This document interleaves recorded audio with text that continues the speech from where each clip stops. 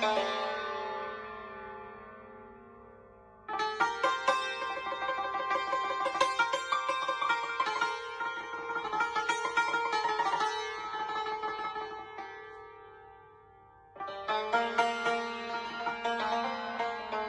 سراب بخش 6.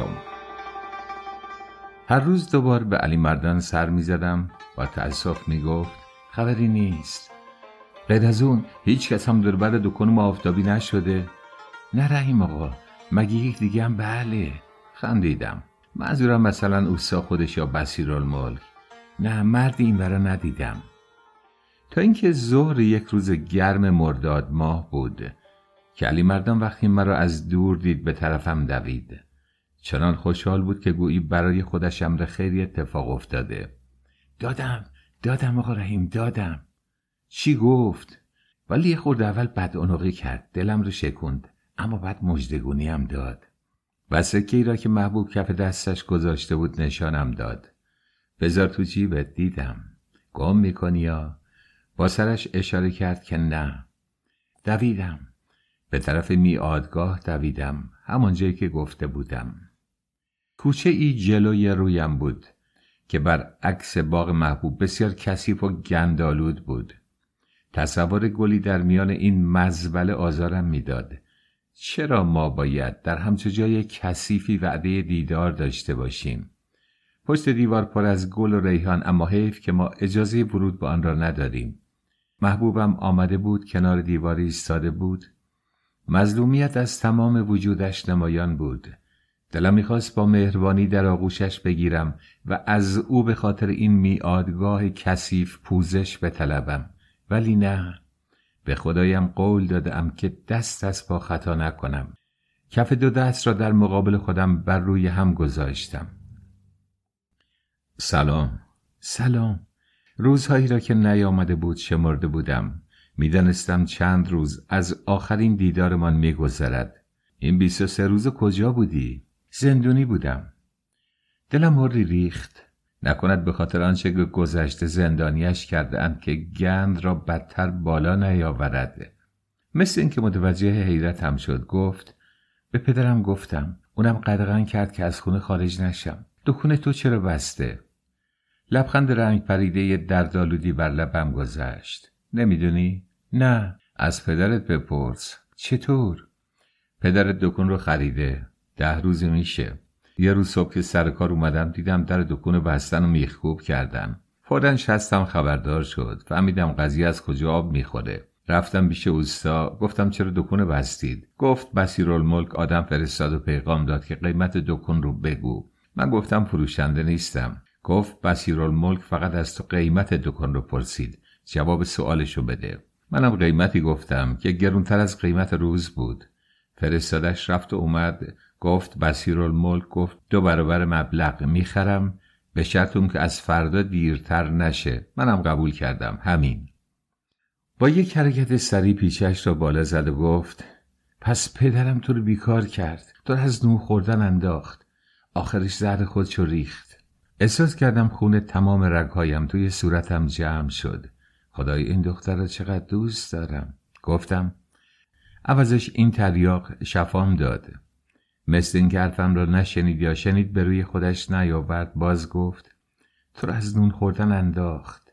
خیلی دلواپس کار و نانم بود. گفتم لابد میدونسته که دور از تو نون از گلوم پایین نمیره. خودم از حرفی که زده بودم خنده‌ام گرفت. رحیم با حجب با حیا، رحیم کم حرف بی زبان، رحیمی که تا به امروز صورت زن نامحرمی را ندیده بود، چه شجاع شده، چه زبان درآورده. خدایا اکسیر عشق معجزه می کند، آدم را از این رو به آن رو می کند. این دختر به این نازنینی، به این مهربانی، والله باورم نمی شود. دختر بصیرالملک عاشق من یک لاقبا شده که شده. مهم اینه که پایانش خوش باشه. از اول می دونستم تو رو به من نمیدن. بیا خواستگاری، بیا به پدرم بگو که میخوای وارد نظام بشی، که میخوای صاحب منصب بشی. مگه نمیخوای؟ ها؟ چرا نمیخوام؟ تمام وجودم تو رو میخواد. تک تک اعضام تو رو میطلبه. معلومه میخوام ولی فایده نداره. اصلا نمیذاره حرفم رو بزنم. چرا وقتی تو رو ببینه؟ طفلکم فکر میکرد پدرش هم مرا از دید او نگاه میکند. فکر میکرد مرا ببیند تسلیم میشود. رحیم با چشم ابروی خوشگل را: پدرت منو دیده. چی؟ کی؟ کجا؟ خیلی تعجب کرد. باورش نمیشد. اصلا نمیتوانست تصورش را هم بکند. لحظه ای را که روی رکاب درشکه پریدم را یاد آوردم. ناراحت شدم. هرچه باد باید بگویم چه شده. مگر نمیخواهم محرم اسرارم باشد؟ مگر قرار نیست زنم باشد؟ خب از همین حالا باید صادق باشم. وقتی پدرت دکانو خرید و در اون رو تخته کرد، بازم 1-2 روز می اومدم در دکان می ایستادم و کشیک می کشیدم تا تو بیای و نیومدی. نمیدونستم چه بکنم، چطور تو رو ببینم. می ترسیدم به زور شوهرت داده باشن. به همون پسرم بود. اسمش چی بود؟ منصور. برای همون منصور خان. خیلی مال داره نه؟ وقتی صحبت پولداری کسی پیش می آمد، من دیگر کاری نمی توانستم بکنم. در برابر ثروت بی حساب این و آن من 1 لاقباچه داشتم که رو کنم و اینها، این طبقه اعیان و اشراف، بنده پول و غلام زر بودند. از نگاهم حالت سرزنشم را درک کرد و با لبخند محزونی نگاهم کرد. طفل معصوم، این که میدانست من شاگرد نجار بیکس و بیچیزی هستم، این را دیگر چرا قاطی آنها کردم؟ از سرزنشی که به ناحق روا داشته بودم شرمنده شدم. دیگر نتوانستم به چشمهای گله بارش نگاه کنم. سرم را پایین آوردم. هرچی منتظر شدم نیامدی، تا اینکه یه روز درشکه پدرتو دیدم که از جلو دکون رد میشه. کروک اون رو عقب زده بودم و آقا جانت هم در اون لم داده بود. وقتی جلو دکون رسید، زیر چشمی منو دید که دست به سینه ایستادم. بره خودش نیورد. بی اختیار شدم. به خودم گفتم دخترشو کجا پنهان کرده؟ چه به روز اون آورده؟ جلو پریدم و دهنه اسب اونها رو که آهسته کرده بودند تا بپیچند گرفتم و گفتم آقا عرض داشتم. بی اراده چنگ زد به صورتش و گفت وای خدا مرگم بده. چرا؟ خدا نکنه. فرشته مثل تو بمیره، به دنبالش فوج جوونا فنا میشن. با نگاهم میخواستم اثر کلامم را در چهرهش بخوانم. از فوج جوان گفتن منظوری داشتم، اما باز هم خودش را به نشنیدن زد. خب بعد آقا با چنان خشمی به من نگاه کرد که زانوام سوز شد. اگه نفت داشت آتیشم میزد. رو به جلو خم شده با صدای آهسته و به عمل بسیار خشمناک گفت بگو. سر جلو بردم، میخواستم هیچ کس نفهمه، درشکه چی نفهمه، اهل محل نفهمند. آهسته در گوشش نجوا کردم چرا اذیتش میکنین؟ دست از سرش بردارین. من هستم که میخواد زنم بشه. با من طرف هستین. مثل این که پدرتو مار گزیده باشه. کبود شد به طوری که به خودم گفتم الان خدای نکرده جلو پام میفته و تموم میکنه. نگاه پرکینه‌ای به سراب انداخت. 1-2 بار خواست نفس بکشه و حرفی بزنه. صداش بالا نمی اومد. بعد یک دفعه مثل فنر از جا پرید تا سورچی بیچاره اومد به خودش بیاد. شونه اون رو با دست چپ از پشت گرفت و چنان او را عقب کشید که یه پاش به هوا بلند شد و چیزی نمونده بود که به زمین پرت بشه. دست راست مرد بیچاره با شلاق به هوا بلند شد. پدرت مثل شیر غرید. این رو بده ببینم. اون شلاق رو از دست سورچی قاپید و تا بیام به خودم بجنبم چنان شلاق رو به بدنم کوبید. از بالای زانو تا سر شونم پیچید و همونجا محکم موند. پدرت خواست شلاق رو بکشه و دوباره به بدنم بکوبه، ولی شلاق سر جاش چسبیده بود و من هم با اون جلو کشیده شدم. خون از محل شلاق بیرون زد و پیرهنم پاره شد. پدرت که دید شلاق از بدنم جدا نمیشه، به صدای بلند از میان دندونایی به هم فشرده‌اش فریاد زد حرومزاده مسلف، اگه یک بار دیگه حرف اون رو بزنی میدم گردنتو خرد کنن. اگه باز این طرفا پیدات بشه مادرتو به عزات مینشونم. شلاق خود به خود شل شد، از دور بدنم افتاد. پدر شلاق رو جلوی سورچی پرت کرد و گفت را بیفت و رفت. ببین چه به روزم آورده. با تعجب نگاه میکرد. دست کردم از جیب بغلم تکه پیراهن سفیدم را که خونالود بود به طرفش دراز کردم. رنگش پرید، لبان گلگونش سفید شد. پارچه را گرفت. گفتم بگیر پیشت باشی یادگاری. خون ما هم به خاطرت ریخت، باکی نیست. از میان لبهای لرزانش صدای محوی به گوشم رسید. آخ! کمی نگاهش کردم. این دختر مثل گل، این دردانی اشراف زاده، این محبوب نازنین من است که به خاطر من نگران شده، ناراحت شده، رنگش پریده. الهی من پیش مرگش شوم. گفتم حالا میگی چی کار کنم؟ میخوام بیام خواستگارید. سرم بره هم دست بردار نیستم. صبر کن خبرت میکنم. چطوری؟ نشونی خونت رو بده. کمی نگران شدم. فقط مانده پدرش خانمان را بر سرمان خراب کند. گفتم چه فایده داره؟ اجاره‌ایه. اگه پدرت بو ببره اونجا رو هم میخره. خیلی فوری تصمیم گرفت. گفت خب از توی حیاط خونمون میام آخر باغ و برات کاغذ میاندازم.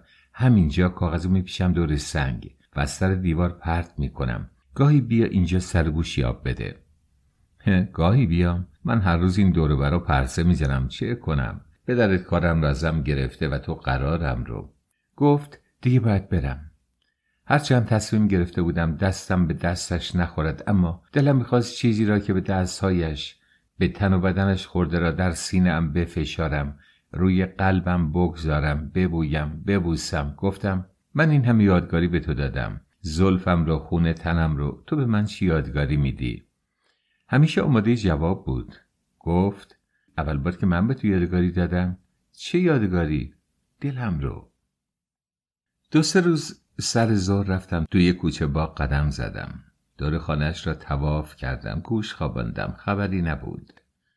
وقتی از او بیخبر می شدم 1000 فکر ناجور به کله‌ام هجوم می کرد.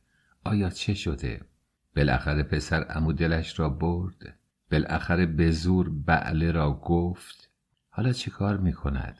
خوش است. سرش بر دامن منصور آقاست. رحیم تو ول معطلی پسر، هیچ دیوانه ای. آن همه بیا و کیا را ول نمی کند. بیاید به نان خالی تو بسازد. گاهی فکر می کردم آن پدر که من دیدم اگر خشمگین شود دخترش را می کشد. آیا محبوبه مرا کشته است؟ آیا مثل پدر مریم چالش کرده؟ مادرش که استاد تعریفش را می کرد چه می کند؟ مادرش هم درد دل دختر را نمی فهمد. زن که باید از دل دختر بهتر خبر داشته باشد. محبوبه من چه بلایی سرت آوردند؟ رحیم بمیرد اگر تو آزرده باشی. الا ای آهوی وحشی کجایی؟ مرا با توست چندین آشنایی. 2 تنها و 2 سرگردان، 2 بی کس، در 2 دامت کمین از پیش و از پس. بیا تا حال یکدیگر بدانیم، مراد هم بجوییم ار توانیم. که می بینم که این دشت مشوش، چراگاهی ندارد خرم و خوش. مگر خضر مبارک پی درآید که این تنها بدان تنها رساند. بعد از 1 هفته سرگردانی بالاخره پشت دیوار خانه‌شان گلوله‌ای کاغذی را کنار دیوار پیدا کردم. کاغذ را دور سنگ کوچکی پیچیده و از روی دیوار پرتاب کرده بود. برداشتم، گذاشتم توی جیبم. دلم به شدت میزد تا از جلوی درشان و کوچه‌شان رد شوم. مردم و زنده شدم و برایم این لرزیدن و ترسیدن عجیب بود. هر روز می آیم، هر روز از اینجا رد می شوم. چرا امروز اینقدر دلنگران و مضطرب هستم؟ بعد از اینکه از ناحیه خطر دور شدم، دستی روی سینه‌ام که خاطر محبوبم را در آنجا جا داده بودم کشیدم. کاغذ با سنگ روی قلبم بود. چرا اینقدر نگران بودم؟ هر روز دست خالی می آمدی و دست خالی می رفتی. امروز نشان او بر سینه‌ات بود. اگر تو را می دیدند، اگر تو را می گرفتند و به قصد کشت کتکت می زدند و این نامه را به دست می آوردند، جان محبوبت به مخاطره می افتاد. پدر اگر خط دخترش را توی دستهای تو می دید، اول تو را می کشت، بعد به سراغ دختر دلبندش می رفت. خوشم آمد، لذت بردم. دلهوره من نه به خاطر خودم که به خاطر او بود. محبوب عزیزم، کجا بخوانم؟ کجا بروم؟ آه که دکان چه جای دنجی بود. خانه من بود. از صبح تا غروب تنها با خیالات خودم، با خاطرات او. هیچ احدی مزاحم ما نبود. دیدم توی کوچه اصلا امکان ندارد بتوانم نامه‌اش را بخوانم. پس بروم به خانه، آنجا امن‌تر است.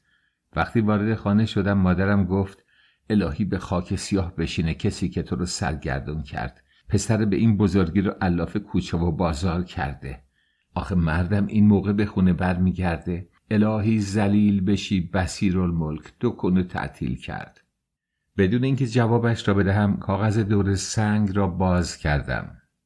پسر عمو رو جواب کردم. با اون گفتم که اونو نمیخوام. گفتم فقط تو رو میخوام. رحیم فقط تو رو. جمله آخر را 2-3 بار خواندم. باز هم یک ظرف پر از لذت از فرق سرم ریخت تا نوک پایم. مرا دوست دارد، مرا میخواهد. این مهم است.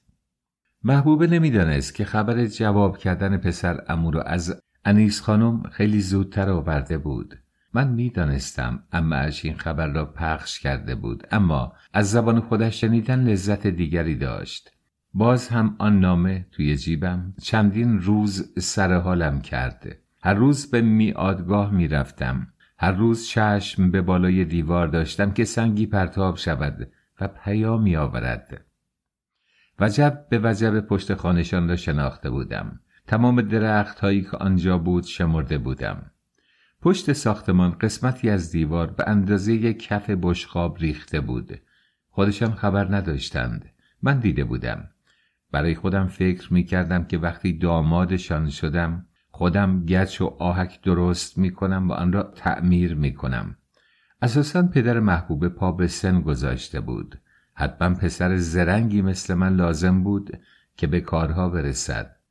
خدایا می شود روزی همراه پدر محبوب توی آن درشکه بنشینم. خواهم گفت آقا جان بیاد دارید چجوری با شلاق خونم ریختید. او هم خواهد خندید و هم شرمنده خواهد شد و حتما به من تکلیف خواهد کرد که رحیم جون از گذشته یاد نیار. خواهم گفت پدر حلاوت همه دلتنگیام رو از بین برده. اگه به خاطر محبوب سرم هم بره باکی نیست. خدایا می شود آن روز را به چشم ببینم. به مادرش خواهم گفت اوسا محمود اونقدر از شما تعریف کرده بود که من ندیده دوستتون داشتم. و او خواهد گفت رحیم من تو رو ندیده اصلا دوستت نداشتم و خواهیم خندید. خدایا می شود. ولی رحیم اینجوری که نمی شود. تو فکر می کنی رحیم نجار را به این راحتی می پذیرند؟ تو باید خودت را بالا بکشی به حد آنها. میرسم اگر بصیر دستم را بگیرد. میرسم. همیشه که نجار نمیمانم. دری به تخته بخورد، یک خورده سرمایه داشته باشم، دست و بالم باز شد، چوب فروشی راه میاندازم. نظام چی؟ به محبوب قول نظام رو دادی؟ اگر خیالم از مادرم و محبوب آسوده باشه نظامم میتونم برم. آقا ناصر میگفت رسته‌ای در نظام هست که بیشتر به قد و قیافه توجه میکنند. چیزهای دیگر رو بعداً اونجا یاد میدند. نظام هم میرم. مهم فعلا مسئله رها شدن از این تنگناست. حاج علی کجایی؟ چرا امروز هیچ کس ته باغ نیست؟ صدا از پشت دیوار بود. انگاری صدای محبوبم بود. کمی مکث کردم، شک کردم.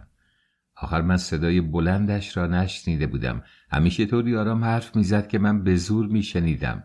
چه بکنم چه بگویم؟ خدا رو شکر زود تصمیم گرفتم. یا خدا کمکم کرد که به عقلم رسید بگویم این کوچه چقدر خاک و خاشاک داره. خب دختر باهوشی است. اصلا به نظر من زنها خیلی باهوشتر و زرنگترند. فوری صدایم را شناخت. رحیم، محبوب تو تنها هستی؟ تنهایی؟ آره. منتظر نماند و سنگ رو انداخت. وسط آسمان و زمین کاغذ از دور سنگ باز شد و مدتی معلق اینور و آنور رفت تا کمی دورتر از من روی خس خاشاک افتاد. رفتم به طرف کاغذ، برداشتم. یک جمله به نظرم رسید. به قصد کشت کتکم زدند. دلم فرو ریخت. دستایم لرزید. هم خشمگین شدم هم ناراحت. کتک میزنن؟ عیبی نداره. عیبی نداره، خیلی هم عیب داره. دارن زجرکشت میکنن. باور نمیکنم تو میخوای بری تو نظام. مگه نمیخوای؟ خدای این دور زمان عجب صاحب منصب‌ها دل مردم را بردند. انگاری نظام بالاتر از همه جاست. آخر نجاری چه عیبی دارد؟ هنر نیست؟ کدام نظامی اگر جنگ نکرده باشد، اگر آدم نکشد به یاد مانده؟ اما میگویند اسم نجار که تخت طاووس را ساخته بر پایه آن حک است. این عروسی‌های رنگ به رنگ کار نجارهاست. توی نظام چرا میخوام؟ وقتی رفتم میبینند. کی میری؟ عجب گیری افتادم. حالا اگه دخترشان زنم بود و میخواستم بروم نظام، ناله و شیون میکردند، به هزار وسیله چنگ میزدند که برای معافی بگیرند. والا دنبالش که رفتم چند ماهی طول میکشه، ولی از سال دیگه عقب‌تر نمیافته. خواستم بگویم اگر آقا جانت دستش را روی سرم بگذارد همه کاره میشوم، اما من تنهایی چه میتوانم بکنم؟ پرسیدم میای فرار کنیم؟ وای نه، خدا مرگم بده. میخوای یه بار خونم حلال بشه؟ صبر کن ببینم چی میشه. آخه تا کی صبر کنم؟ من که بیچاره شدم. اگه رضایت ندادن اون وقت فکری میکنیم.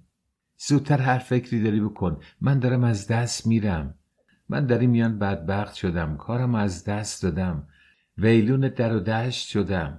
هر روز به جای اینکه در دکان کار بکنم پشت دیوارشان سرگردان بودم. بالاخره اینجوری نمیشود. مرگ یک بار، شیون هم یک بار. محبوب میگم، میشنوی؟ محبوب؟ دیگر جواب نیامد، یا میشنید جواب نمیداد، یا گذاشته و رفته بود. چرا لااقل نگفته بود میرود؟ دوباره صدایش کردم. صدای پاهایش که میدوید از کنار دیوار شنیده شد. خداحافظ، حاج علی اومد. الهی برایش بمیرم. پس حاج علی را دیده بود که جرأت نمی‌کرد حرف بزند. من چقدر بددلم، چقدر بی‌انصافم. فوری هزار فکر ناجور به کلم هجوم می‌کند. اما این حاج علی چه کاره است؟ رحیم اون روز که گفتی پدرم با شلاق تو رو زد و خونت رو ریخت شرمنده شدم. دلم سوخت، جگرم آتش گرفت. آرزو کردم که کاش به جای تو شلاق پدر به سر من میخورد. منو اذیت میکرد، اما با تو کاری نداشت. خدا دعام رو چه زود پذیرفت. مادرم به قصد کشت کتکم زد. رحیم، اگر دایه هم به دادم نرسیده بودند دیگه زنده نبودم. تمام بدنم کبود شده، تمام بدنم بنفش شده. اگر تو یک ضربه خوردی و خونت ریخت، لااقل راه جلوی پات باز بود و در رفتی. اما من 10 تا بیشتر خوردم. خونم مرد و اسیر بود و راه فرار هم نداشت. اما به امام رضا قسم که از کتک خوردن به خاطر تو هم خوشحالم. به هر یک از این کبودی ها که نگاه میکنم چشمای زیبای تو به یادم میاد. لذت میبردم. نه اینکه فکر کنی تو رو فراموش میکنم که دوباره به یادم میای، نه. اما یاد تو روی پوست بدنم، توی گوشتم و درون استخوانم با خونم مخلوط میشه و سراپای وجودم رو گرم میکنه. تو بگریزی از پیش یک شعله خام، من ایستاده‌ام تا بسوزم تمام. نامه محبوبم را آنقدر خواندم که حفظ کردم. چرا انقدر اذیتش میکنن؟ چرا انقدر نامهربون و بی‌انصافن؟ آخه مگه دخترشون نیست؟ اگه نامادری داشت خب یه چیزی. اون همه که اوستا خانم رو تعریف میکرد، پس کو؟ خدایا به من رحم نمی کنی، اون دختر بیچاره رحم کن. خدایا کمک کن از اون خونه نجاتش بدم. توی خونه صفا و صمیمیت مهمه. فرش و قالیه حریر به چه درد میخوره؟ محبوب من توی قفس گیر کرده، توی قفس طلایی. اصلا نمیتوانستم باور کنم که مادری آنقدر سنگ دل باشد که دختری را که خودش به دنیا آورده و از گوشت و استخوان خودش است این چنین بیرحمانه بزند. من تا به این سن یک تلنگر از مادرم نخوردم. پدرم هم هیچ وقت مرا نزده بود. برای همان هیچ وقت اهل بزن و جنگ و دعوا نبودم. تنها ضربه‌ای که خوردم از دست جناب بصیرالملک بود. این مرد و زن عجب دست بزنی دارند. آن از زن و این هم از شوهر. خدا ناصر رو چی بگم بکنه. تخم لقی دهن مادرم و ذهن خودم شکست که وقت و بی وقت سرک می کشید و تمام افکار مرا مسموم می کرد. نکند این کتک به خاطر گندی بوده که محبوب بالا آورده و با زرنگی به پای من می نویسد. نکند مادر داغ آن را به دل دارد و الا بین من و محبوب مسئله نیست که آنقدر مادرش و پدرش را عصبانی و دیوانه کرده باشد. گویا توی خانواده‌شان هم چیز غریب و تازه‌ای نیست.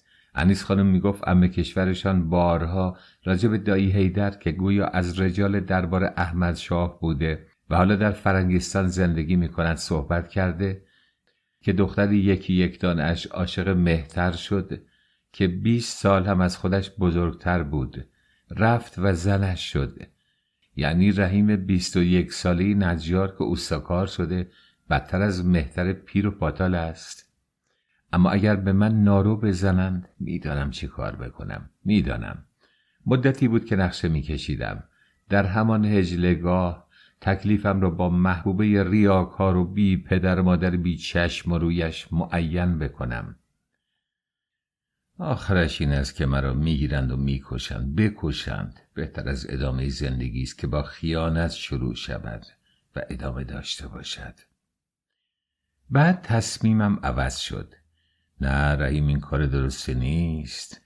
اگه عروست رو بکشی، اول اونها پول دارن، هم زر دارن هم زور، نمیذارن حقیقت برملا بشه، نمیذارن عالم و آدم بفهمه که دخترشون بی اسمت بوده و تمام کاسه کوزه ها رو سر تو بیچاره میشکنن و بعد از تو مادرت به خاک سیاه میشینه.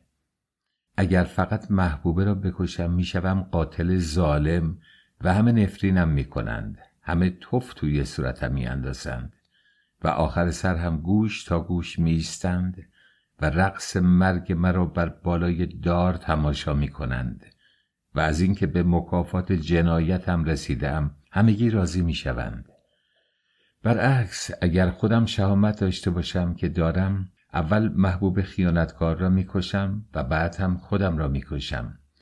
در آن صورت با وجود اینکه 2 نفر را کشتم قضیه کاملا فرق میکند و من قهرمان میشوم. قهرمان مظلوم دامادی غیرتمند، مردی خیانت دیده و گرچه آن روز در این جهان نخواهم بود که حرفایشان را بشنوم، به اظهار همدردیشان بعد از مرگ هم راضیم و روحم شاد خواهد شد. بالاخره به این آدم‌های پرفیس و افاده که فکر می‌کنند با پول حتی دل جوان مرا هم می‌توانند بازیچه نقشه‌هایشان قرار دهند می‌فهمانم که اشتباه می‌کنند.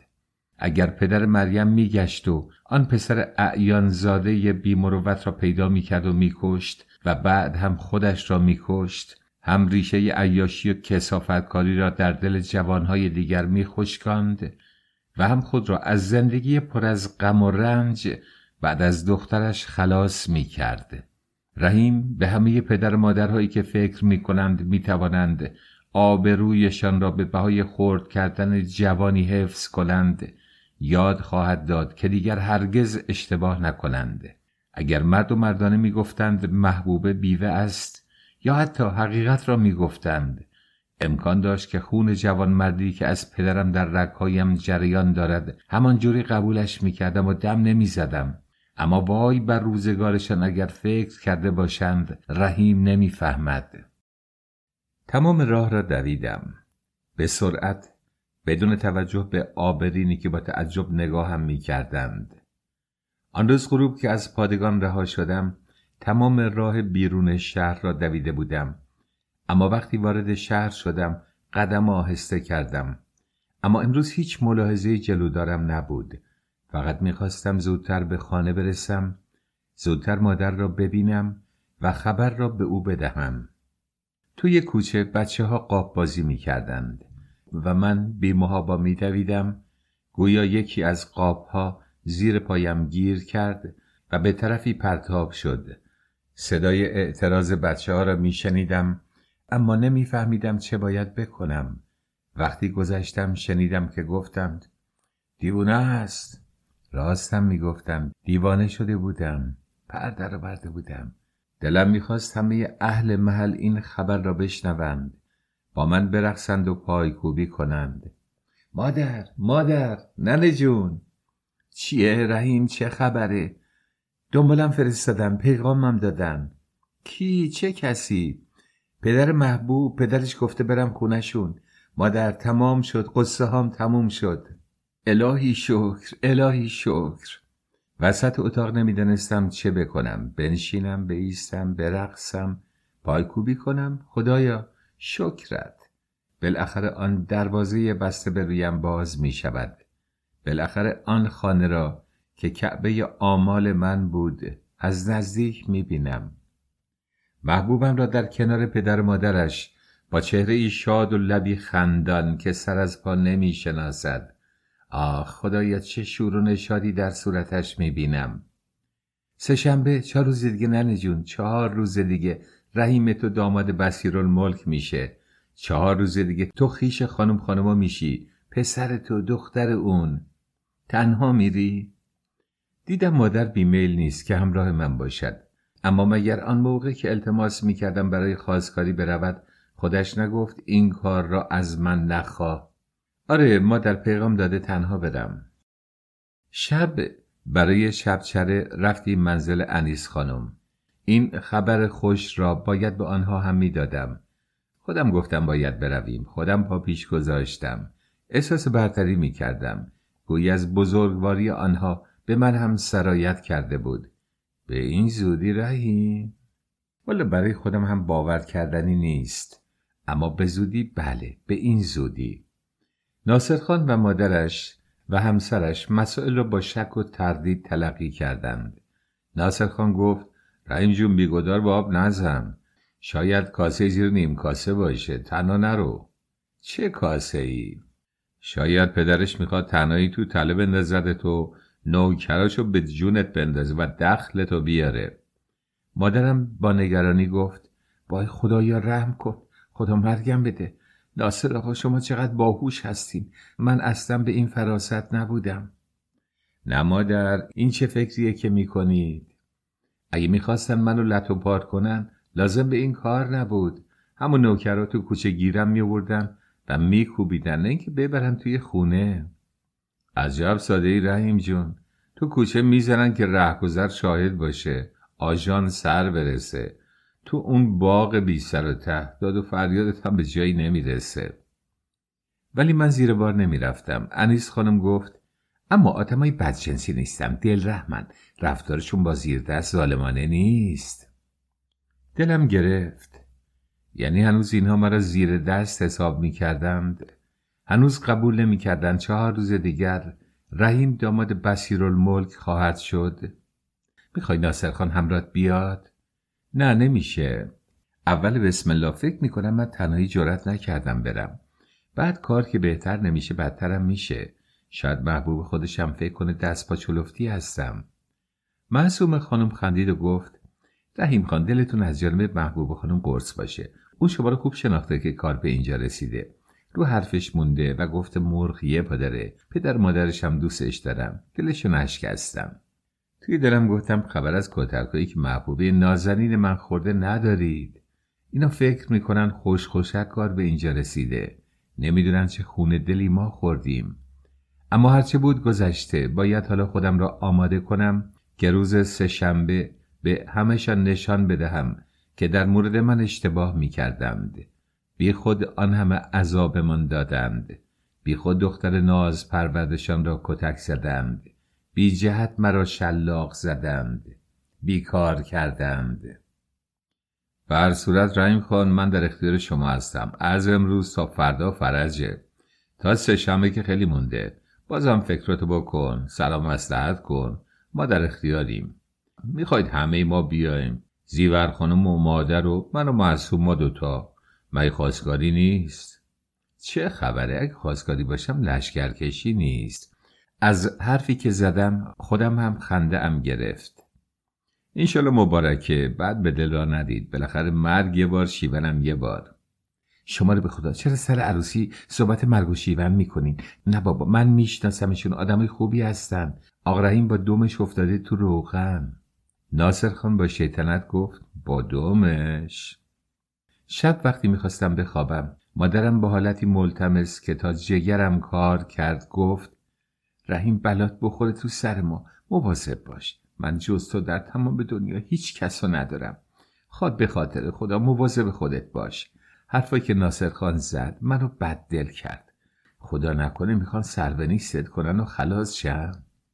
خلاص از چی؟ والا رحیم حالا هول کردم میگم. این آدمای پولدار و سرشناسین چجوری راضی شدن دختر عزیز دردونشونو زن تو بکنن؟ اگه دختر پاک و منزه باشه رحیم، فکر نکنم اینجوری به این راحتی رضایت بدن که زن تو بشه. اینا هزار دوز و کلک بلدن. ممکنه تو رو بکشن که دختر از خر شیطون بیاد پایین.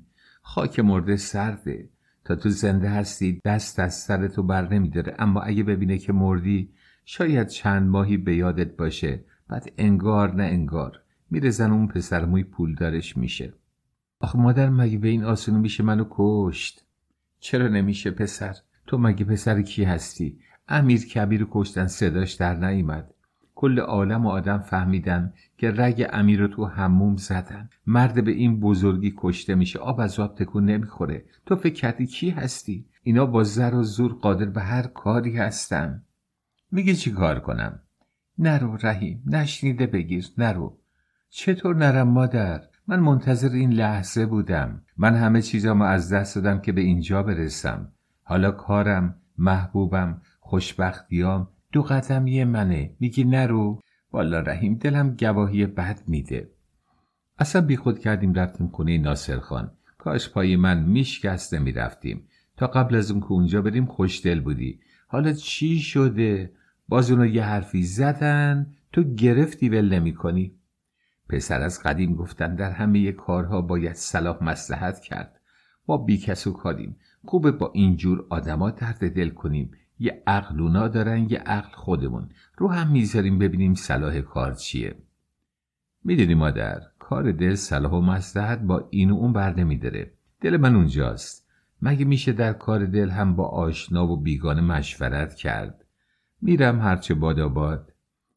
یا رحیم سرش رو در راه محبوب میده یا سر محبوب رو در کنار میگیره. توکل بر خدا.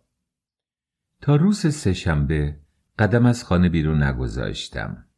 طفلی مادرم قبایم و شال کمرم رو شسته آنقدر تکان داد که چین و چروکش باز شد. روی تناب وقتی نم بود با دستش صاف کرد و بعد سماور را جوش آورد و با حوصله قطعه و تکه قبا و شال را اتو کرد. شلوار و پیراهن دیگری داشتم که فقط وقتی مهمانی میرفتم میپوشیدم. گیوه هایم را خودم 2-3 بار با صابون شستم، اما چون کهنه بود رنگش چرک شده بود، پاک نمیشد. توی 1 پیاله گچ را دوغ آب کردم و با 1 پارچه حسابی روی گیوه هایم مالیدم. نونوار شد. رحیم ریشت رو هم صفا بده. با قیچی ناهمواری های موهایم را که بلند و کوتاه بودند خودم درست کردم. پشت موهایم را مادر چید. 1 دستمال سفید از صندوقچه بیرون آورد. نمیدانم از کی مانده بود. شاید مال پدرم بود. آن را داد که توی جیب قبایم گذاشتم. قبایم روی میخ بود و شالم روی تاقچه تا کرده، صاف و تمیز. مادر یک زن شمالی بود. من همیشه فکر میکردم زنهای شمالی به خاطر اینکه همیشه دور برشان آب است تمیز هستند. هرگز به یاد ندارم که از همان بچگی بدون شستن دست و صورت اجازه داشته باشم سر سفره بنشینم. تا از بیرون می آمدم اول باید سر و صورت را می شستم و همین عادتم شده. هنوز هم اولین کارم است. تا وقتی مشغول شستن بودیم ساعتها زود می گذشت. اما روز 3 شنبه از صبح تا برسیم به غروب 1 دنیا طول کشید. نهار اصلا از گلویم پایین نرفت. انگار 1 کیسه روغن خورده بودم. گلویم کیپ بود. پسر جون غذاتو بخور، گرسنت میشه. اونجا زیاد میوه و شیرینی میخوری، فکر میکنن ندید بدید هستی یا؟ میل ندارم، اصلا میل ندارم. بذار برای شام. شاید شامم نگرت بدارن. اگه دیر کردم تو بخور، منتظر نباش. نه اگه اصرار کردن بمون، بگو نمیمونم. تا تو برگردی من میمیرم و زنده میشم. الهی وقتی از این در برگشتی 2 شمع میرم روشن میکنم. خندم گرفت. من میدون جنگ میرم. بازم به دلت بد آوردی؟ من هیچ نگران نیستم. فقط نگرانم که چجوری باید با پدر محبوب روبرو بشم. اون باید خجالت بکشه که تو رو شلاق زده. تو نگرانی؟ هیچ یاد شلاق نبودم. راست میگی. خوب لااقل 1 خط طلب منه. حتما خودشم ناراحته که دامادشو کتک زده. پیش میاد، اما بعد عروسی همه چی درست میشه. اینقدر از این اتفاقات افتاده. نمیخوری؟ جمع کنم؟ آره مادر، زودتر جمع کن. میخوام لباسامو بپوشم. پسر کوتاه غروب عجله داری؟ خندیدم. تا مادر رفت ظرفا رو بشوید لباسهایم را با دقت و احتیاط پوشیدم. ای وای مادر، جورابم سوراخه. کو سوزن و نخ؟ صبر کن، خودم میام میدوزم. یه جفت دیگه هم داری. شستم بالای صندوقه، ببین پیدا میکنی. اونا در به داغونترم. این خوبش بود که پوشیدم. آمد نخ و سوزن را آورد. مادر دیگر نمیتواند سوزن را نخ بکند. بده من نخ کنم. من نباشم کار تو زاره مگه نه؟ خود اون روز رو نیاره که من بی تو زنده باشم. روز؟ کدوم روز؟ شاید همین فردا. سر حالی خدا رو شکر. نمردم این روزا رو دیدم. توکل به خدا. تو رو به خدا سپردم تا بری و برگردی دعا میخونم. با دعا اونجا حفظت میکنم. و بالاخره وقت رفتن رسید. مادر بالای سرم قرآن گرفت.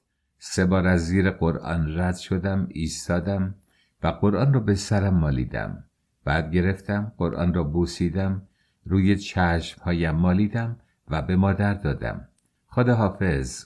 به سلامت پسرم. انشالله خندون برگردی. زود بیا، طولش نده. چشم به راهم. بعد از مدت مادر سرم را به طرف خودش خم کرده و پیشانیم را بوسید. من هم صورتش را بوسیدم تا دم در حیاط دنبالم آمد. 1 کاسه آب با خودش آورده بود. وقتی وارد کوچه شدم پشت سرم پاشید. شنیدم که می گفت مثل این آب روشن راحت بری و برگردی. اللهم صل علی محمد و آل محمد. زنی بچه به بغل از روبرویم ظاهر شد. بچه تا رسید پهلوی من عطسه کرده. صدای مادرم را شنیدم. رحیم به این صلوات بفرست. معلوم شد مادر هنوز آنجا ایستاده و نگاه هم میکند. ایستادم. 3 بار صلوات فرستادم و راه افتادم. خدایا کمکم کن. خدایا به سلامت برگردم. باز هم از این کوچه رد شوم. باز هم وارد این خانه شوم. باز مادر را ببینم. خدایا کمکم کن. وقتی مادر را میبینم خندان باشم، خوشخبر باشم، سالم باشم. خدایا چند دقیقه اول را تو حفظم کن. مشکل چند دقیقه اول است. بعد کمی رویم باز شد، راحت میشوم. حتما مادر و خواهر محبوبه رو میبینم. حتما برادر کوچکترش رو میدن بغلم. به من چی میگه؟ داداش. آره، معمولا خواهر زنها و برادر زنها به داماد داداش میگن. پدرش چی میگه؟ اول حتما میگه رحیم جان. به من چی میگه؟ رحیم جان. نه، فکر نمی کنم به این زودی جان بگه. حتما یا آقا رحیم میگه یا رحیم خان. بالاخره 1 ساعت دیگه معلوم میشه چی میگه. بگه که از من معذرت میخواد که شلاقم زده. مادر محبوبم حتما میگه آقای ما یه خورده عصبانی، میبخشید. منم میگم اختیار دارید. مرگ و زندگی من به دست آقای بصیرالملکه. آره، به این زودی نمیتونم مثل محبوبه به پدرش آقا جان بگم. زبونم نمیگرده. خجالت میکشم. با احتیاط دستگیری در را گرفتم و 2 ضربه زدم. زنی در را به رویم باز کرد. جلو مرا به طرف پله ها راهنمایی کرد. بالا رفتیم. ایوان بود. 1 دری را باز کرد. وارد اتاق شدم. بصیرالملک روی 1 صندلی نشسته بود و پا روی پا انداخته بود. خواستم گیوه هایم را درآورم. سلام عرض کردم. بیا تو. نه لازم نیست گیوه تو بکنی. بیا تو. از اول زندگی به یاد نداشتم با گیوه ای که تمام کوچه های کثیف و گند را که جا به جایش کثافت سگ و آدم است راه رفته باشم و با همان وارد اتاق شوم دلم چرکین شد. اینا چرا انقدر کثیف هستند؟ فقط ظاهر را رنگ می کنند. وارد اتاق که شدم نگاهم به پنجره‌ای که اوستا ساخته بود افتاد. به به، عجب چیزی ساخته، بی انصاف، مزد حسابی نداده، پیرمرد را رنجانده. نگاهم به پنجره بود، حواسم پرت شده بود. بگیر بشین. به خود آمدم. توی اتاق یک صندلی بود که خودش نشسته بود، یک صندلی دیگر جلوش بود. فکر کردم روی آن خانوما می آید می نشیند و من و بچه ها روی زمین می نشینیم. تا خواستم بنشینم صدای پدر بلند شد. اونجا روی اون صندلی. احساس کردم چیزی در درونم شکست. درسایم بیان که بفهمم شروع به لرزیدن کرده بود. صد رحمت به همان گروهبان که پهلوی دکتر ارتش دیدم. او مهربانتر از این بود. نشستم. همان لحظه از آمدنم پشیمان شدم. ای کاش حرف مادر را گوش کرده بودم. بیچاره گفت نرو. چند سال داری؟ 21 سال. پدرت کجاست؟ بچه بودم که مرد. فکر کردم حتما از این که پدر ندارم احساس پدری نسبت به من می کند و مهربانتر می شود. سرش را تکان تکان داد. پس اینطور که پدرت فوت کرده، مادر چطور، داری یا نه؟ بله. دیگه چی؟ هیچ کس. حتما حالا می گوید از این به بعد همه کس خواهی داشت. پدر و مادر محبوب پدر و مادر تو هستند. خواهر و برادرش خواهر و برادر تو. تو دختر منو میخوای؟ این چه سوال نامربوطی بود. این همه دنگ و فنگ از اول به خاطر این شروع شده که من دخترشو میخوام، دخترش منو میخواد. همه عالم فهمیدن. این دیگه کیه؟ دیدم بر نگاه هم میکنه. ناچار گفتم بله. میخوای اونو بگیری؟ عجب آدم خنگیه. خب معلوم برای همین کار اومدم. از خدا میخوام. مثل این که عصبانی شد. چرا نمیدارم. با غیظ گفت خدا هم برات خواسته. قربان خدا برم که کس بی کسانه، آشنای غریبانه. خدا معلوم خواسته. اگه کمک خدا نبود این سد چجوری میشکست؟ خوب گوش کن. اگه من دخترمو به تو بدم یک زندگی براش درست میکنی، یک زندگی درست و حسابی. با دست دور اتاق را نشان داد و افزود نمیگم اینجور زندگی، ولی یک زندگی جمع و جور و مرفه و آبرومند، راحت و با عزت و احترام. من 100 سال دیگر هم 1/10 این زندگی را نمیتوانستم فراهم کنم. این را خودش هم میدانست. اگر زیر پر و بال مرا نگیرد کجا میتوانم لایق محبوب زندگی جور کنم؟ گفتم هرچه در توانم باشه میکنم. جونم رو براش میدم. جونتو برای خودت نگه دار. نمیدونم تو گوشش چی خوندی که خامش کردی، ولی خوب گوشاتو باز کن.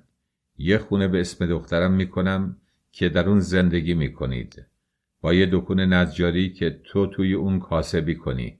ماه به ماه دایه خانم 30 تومن کمک خرجی برش میاره. مهریش باید 2500 تومن باشه. وای به روزگارت اگر کوچکترین گرد ملالی بر دومنش بنشینه. ریشت رو از بن میکنم. دودمانتو به باد میدم. به خاک سیاه مینشونمت. خوب فهمیدی؟ بله آقا. این دیگر چجورش است؟ مثل این که نمیداند من گردن شکسته توی گوشه دخترش چیزی نخواندم. من خامش نکردم. من بدبخت خام شده ام. برو فکراتو بکن و به من خبر بده. فکری ندارم بکنم. فکرامو کردم. خاطرشو میخوام. جونم بره دست ازش نمیکشم. بسه تمومش کن. شب جمعه 10 روز دیگه بیا اینجا. شب مبعثه. زنتو عقد میکنی، دستشو میگیری و میبری. هرچی لازمه با خودت بیاری بیار. سواد داری؟ بله خوشنویسی هم میکنم. نمیدونم چرا راجع به خوشنویسی حرف زدم. شاید میخواستم بگویم که هنری هم دارم. فقط نجار خالی نیستم. اهل هنرم. هنرمند هم هستم. مگر این همه میرزا که در دربار شاهان رفت آمد میکردند جز سواد و خوشنویسی چه چیز دیگری داشتند؟ دست کرد توی جیبش. قطعه کاغذ درآورد. همانجا که نشسته بود دستش را به طرف من دراز کرد. فردا صبح میری به این نشونی. سپردم این آقا ببرتت برات یک دست کتشلوار و عروسی چرم بخره. روز 5 شنبه با سر و وضع مرتب میای. حالی شد؟ بله آقا. خوش اومدی. یعنی چه؟ یعنی من اینقدر در نظر اینها بی ارزش هستم؟ من اصلا شوهر دخترشان نخواهم شد. رهگذری هستم که وارد خانهشان شده ام. شیرینی به سرشان بخورد. یک چای تلخ هم نباید به من میدادند. خوبه که خودم نیامدم. پیغام دادند آمدم. این چه وضعی است؟ کو مادر دختر؟ کو خود دختر؟ بلند شدم، خواستم بیرون بروم. دل صاحب مرده من هوای محبوبه را کرد. آمده بودم او را ببینم. شوخ و شنگ پهلوی پدر مادرش. چی شده؟ فکر کردم دور از ادب است بروم و حالی از محبوبه نگرفته باشم. گیرم بصیرالملک نمیفهمد. گیرم که فکر میکند از دماغ فیل افتاده است. گیرم که پول روسفیدش کرده و به اندازه نصف من هم صنعت بلد نیست. محبوبه چه بکند؟ آن بیچاره دست اینها اسیر و گرفتار شده است. هرچه باد آباد، من به خاطر او اینجا هستم. او نبود پایم را هم از پاشنه این در تو نمیگذاشتم. گفتم سلام منو به محبوبه برسونید. گویی آتش روی اسپند ریختند. فریاد زد برو.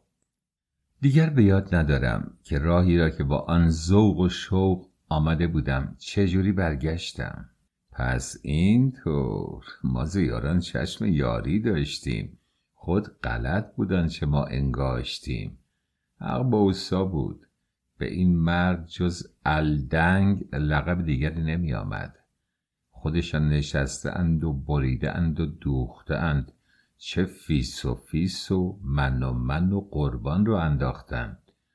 تن آدمی شریف است به جان آدمیت، نه همین لباس رعناست نشان آدمیت. ناسلامتی ما از درشان وارد شدیم، یک حب قند توی دهن ما نگذاشتند. فهم و شعور علی مردان بیشتر از همه اهل این خانه است. ما رو باش که فکر میکردیم در برابر اینها کم از اینها ایم. از دروازه گل و گشادشان که بیرون رفتم، گویی از در زندان قلعه بیرون آمدم. الهی شکر راحت شدم. خواستم بپیچم توی کوچه باغ، آنجا کمی بنشینم تا حالم جا بیاید. فکر میکردم هنوز هم آنجا حال هوای قبلی را برایم دارد، اما دیدم نمی شود. حالا دیگر همه اهل این خانه مرا شناختند. ممکن است بیرون بیایند و مرا آنجا ببینند و معلوم نیست چه بکنند.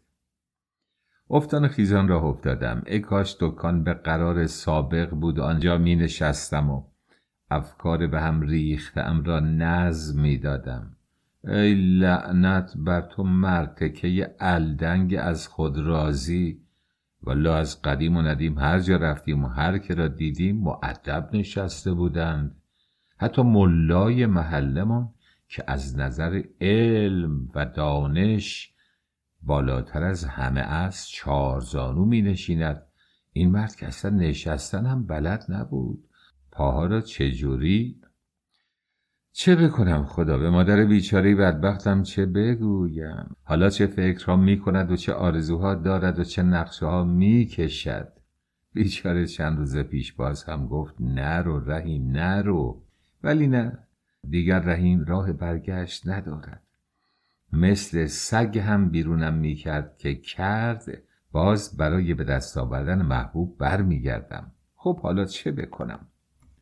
از پیچ کوچه خودمان که پیچیدم و در بسته خانمان را که دیدم، تمام تنم شروع به لرزیدن کرد. چه بکنم؟ نمی شود تمام رشته های مادر را پنبه کرد، نمی شود. تمام آرزوهایش را یک جا برباد دادن نمی شود. کاخی را که در ذهن برای من ساخته یک دفعه‌ای آوار کردم. در را محکم زدم. یادم رفته بود کلید را بیاورم. گویی پشت در به انتظار ایستاده بود. با قیافه‌ای شاد و خندان در را باز کرد. ها رحیم قربون قد و بالات، چه خبر؟ مادر خیلی خبر. مثل اینکه قیافه‌ام بد جوری در هم بود. با شم زنانه و مادریش فهمید، دست باچه شد. به زور و زحمت خندیدم. وای که لب خندان با دل گریان و آتش گرفته چه کار شاق و طاقت فرسایی است. مادر پسرت خوشبخت شد. نمیدونی چه خونه ای، چه زندگی، چه برو بیایی. حیاتشون به اندازه همه محله ماست. هرچه گل و میوه که فکر کنی توی باغ دارند. چند تا نانخور توی خونه اونهاست. تا نبینی باور نمی کنی. خب از خودشون بگو چی گفتن، چه کردن. تا نبینی متوجه نمیشی چی میگم. کار تموم، 10 روز دیگه عقد کنونه. الهی شکر نذرام قبول شد. مادر بشکنی زد و قری به سر و کمر داد که من هرگز ندیده بودم. ننه جون، پس شما قر و فرم داشتیم و نمیدونستیم. معلومه مادر که برای عروسی نور دو چشمم من نرقصم کی برقصه؟ آخ دلم آتش گرفت. از خانم با بگو. یک پارچه خانم حق با اوسا بود. تا نبینی متوجه نمیشه که چی میگم. محبوبه چی کار میکرد؟ محبوبه هیچی، نشسته بود. حالا چرا نمیای بالا؟ بیا همه رو تعریف کن. دارم میرم، اما خبرت کنم که دلنگران نباشی. منتظر منن. شام دعوتم. هم خوشحال شد هم دلتنگ. خوشحال از رفتن من و دلتنگ از تنهایی خودش. برو به سلامت. برو پسر جون، خدا رو شکر عاقبت به خیر شدی. برو، چند روزیه که غذای حسابی نخوردی. انشالله که اشتهات برگشته باشه. کلیدمو بده. این چند لحظه که با مادر بودم بیشتر از آن مدتی که در آن خانه اموات سپری کردم خسته‌ام کرد. کوفته شدم. رفتم. خدایا کجا برم؟ دلم میخواد بنشینم یه فصل گریه بکنم. تا گریه نکنم دلم آروم نمیشه. خدایا بی کسی چه درد بدیه. نه خاله ای، نه عمه ای، نه عمو ای، نه دایی. ای خدا، منو چنین تنها آفریدی. منم مثل اون 4-5 تای دیگه میکشتی، راحتم میکردی. در تمام این عالم یک نفر نیست بتونم غم دل به اون بگم و گریه کنم. هر جا را نگاه کردم چراغانی بود. برو بیا بود. رفتم که من هم بروم تو. دیدم نه، اینجا جای من نیست. همه میخندند. هم از مهمانی و عروسی شب بیرون میآیند یا درون میروند. خدایا، یعنی این شبت هیچ مرده ای نمرده. دنبال یک مجلس عزا بودم. خونه یک مادر مرده، یتیم شده، بیوه شده ای. رحیم، تو که کس و کارت نمرده، چرا میخوای به مجلس عزا بری؟ مرده؟ چرا نمرده؟ تمام آرزوها مرده. همه نقشه هام نابود شده. دلم مرده. مردن فقط بی نفس شدن نیست. بی دل شدن هم یک نوع مردنه. دلم رو شکستند. ای کاش سرم را می شکستند. فکر کردم دیدم اون روزی که مرده که با شلاق کتکم زد. حال روزم خیلی خیلی بهتر از حالا بود. بیان که راه را بشناسم داشتم بدون مقصد می رفتم. کجا بروم نمیدانستم. به یک محله خیلی درب و داغون رسیدم. فلاکت از سر روی همه خانه ها و آلونک ها می بارید. نمیدانستم کجا می روم. دنبال چه چیزی هستم. فقط چشمهایم از اشکهای فرو خورده می سوخت. بهانه‌ای می طلبیدم که گریه کنم. یک چراغ بادی کنار یک دری آویزان بود. نظرم را جلب کرد. نزدیکتر شدم. دیدم در باز است. یک در سبز تخته‌ای. رفتم تو. مثل اینکه صدای صحبت هم می آمد. در آستانه در کفش‌هایی جفت شده بود. خدایا شکر، هرچه هست و هر کجا هست حتما تمیز است. واخ واخ، با کفش کثیف بیرون می روند. توی اتاق چه آدم‌های کثیفی هستند که خودشان خبر ندارند. گیوه‌هایم را درآوردم. با چه حالی اینها را پوشیده بودم. در عرض چند ساعت چه بودم و چه شدم. سحرگه به تن سر به سر تاج داشت. شبانگه نه تن سر نه سر تاج داشت. ای کاش من هم به تن سر نداشتم. رفتم یک امامزاده ای بوداری. یک امامزاده. این امامزاده ها هم ثروتمند بیچاره اند. یکی آنقدر مفلوک، دیگری آنقدر ثروتمند که نور چلچراغ‌هایش تا فرسنگ‌ها به چشم می‌خورد. خدایا بالاخره ما نفهمیدیم تقسیم تو بر چه معیاری است؟ این که دیگر امامزاده خودت است. وسط اتاق یک قبری بود، دورش را یک تاجر مؤمنی شبکه بسته بود. 2-3 نفر آن طرفتر نماز می‌خواندند. چسبیدم به نرده ها، نشستم، انگاری از آن ور دنیا آمدم. خسته و خراب بودم، روی زمین افتادم. پسری به قد و قواره علی مردان تنها مثل من محکم چسبیده بود به نرده ها. چشمهایش بسته بود، ساکت ساکت. از ریختش معلوم بود کارگر است، مثل علی مردان. جیب‌های کت مندرسی که پوشیده بود ور آمده بود. انگاری خواب بود، اما نه، چیزهایی میگفت. لبهایش تکان میخورد، شاید دعا میکرد. جای دنجی پیدا کرده بودم، اما دلم میخواست یکی مرده بود و دیگران گریه میکردند. من هم بهانه‌ای برای گریه پیدا میکردم. کمی که به خودم فرو رفته بودم، صدای گریه پسرک بلند شد. چه گریه ای، چه زجه و ناله ای. همه اتاق کوچک را صدایش میلرزاند. خدایا چه شده؟ اینکه ساکت بود، اینکه خواب بود، چه شد؟ خودم را روی زمین به طرفش کشیدم، دستم را گذاشتم روی شانه‌اش. چیه؟ چی شده؟ هیچی. برای هیچی که گریه نمی کنن. چی شده؟ هیچی. نه، یه چیزی شده، بگو چی شده؟ اشکایم راه خود را پیدا کردند. مثل او زجه نمی زدم، ولی مثل باران اشک از چشمهایم می ریخت. بگو چی شده؟ هیچی نشده. آخه چرا گریه می کنی؟ صدای گریه اش بلندتر شد، زجه هایش دلخراشتر شد. بگو چی شده، شاید من کاری از دستم بر بیاد. هیچی. بگو مادرت مرده؟ نه. پدرت مرده؟ نه. خواهر برادرت مرده؟ نه. خب پس برای چی این کارو میکنی؟ مادرم. گفتی که مادرت نمرده، چی شده، مریضه؟ نه. آخ پس چرا گریه میکنی؟ انگار همون نه گفتنها فاصله ای بین غم و دلش ایجاد کرده. با لهجه ترکی گفت دلم برای مادرم تنگ شده. خب چرا نمیری مادرتو ببینی؟ کجاست؟ شهرستونه؟ تو چرا اینجایی؟ فعلم.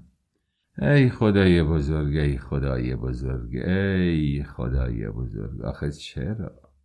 پا به پای او گریه کردم. ما دوتا گریه کردیم. چه گریه ای؟ نمیدونم چه مدت، اما هر دو به حق افتاده بودیم. هر دو.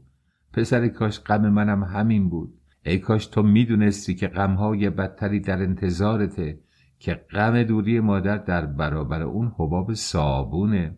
دوتایی محکم نرده‌های چوبی را گرفته بودیم و ته مانده اشک‌ها هم آرام آرام توی صورتمان پهن میشد. چقدر به هم شبیه بودیم. زنجیرهای غم ما را به هم تنیده. او از غم دوری مادر اشک میریخت و من از غم دل شکستن او. او در آرزوی دیدار مادر بود و من سراپا وحشت از دیدار او. چگونه به خانه برگردم؟ چه بگویم با این چشمای پف کرده از گریه فراوان؟ وقتی خواستم برگردم راه را گم کردم. اصلا نمیدونستم کجا هستم. از آبرین پرسان به خیابان رسیدم. از آنجا دیگر راه را بلد بودم. وقتی آرام در را باز کردم چراغ اتاق خاموش بود. خدا را شکر مادر خوابیده بود. دیگر چشمهای پف کرده پسر از خواستگاری برگشته اش را نمیدید. رحیم اومدی؟ آره مادر بخواب، خوابت نپره. نه بیدار بودم، چشم برات بودم. خوش گذشت؟ خیلی، خدا را شکر، خدا را شکر. با غم اندوه لباسهایم را درآوردم. سینه پیراهنم از اشکهایم خیس بود. تاق باز آویزان کردم که تا صبح خشک شود. دعایم را خواندم و رفتم خوابیدم. فردا هرچه کردم پایم نیامد که به طرف خانه‌ای که نمیدانم چه کاری مردک بود بروم و برای خرید کفش و لباس به بازار برویم. مادر از اینکه برایم لباس دامادی می‌خریدند خوشحال بود، سر از پا نمی‌شناخت. از صبح تا غروب این ور آن ور می‌رفت و می‌گفت و می‌خندید، اما نمی‌دانست توی دل من چه می‌گذرد.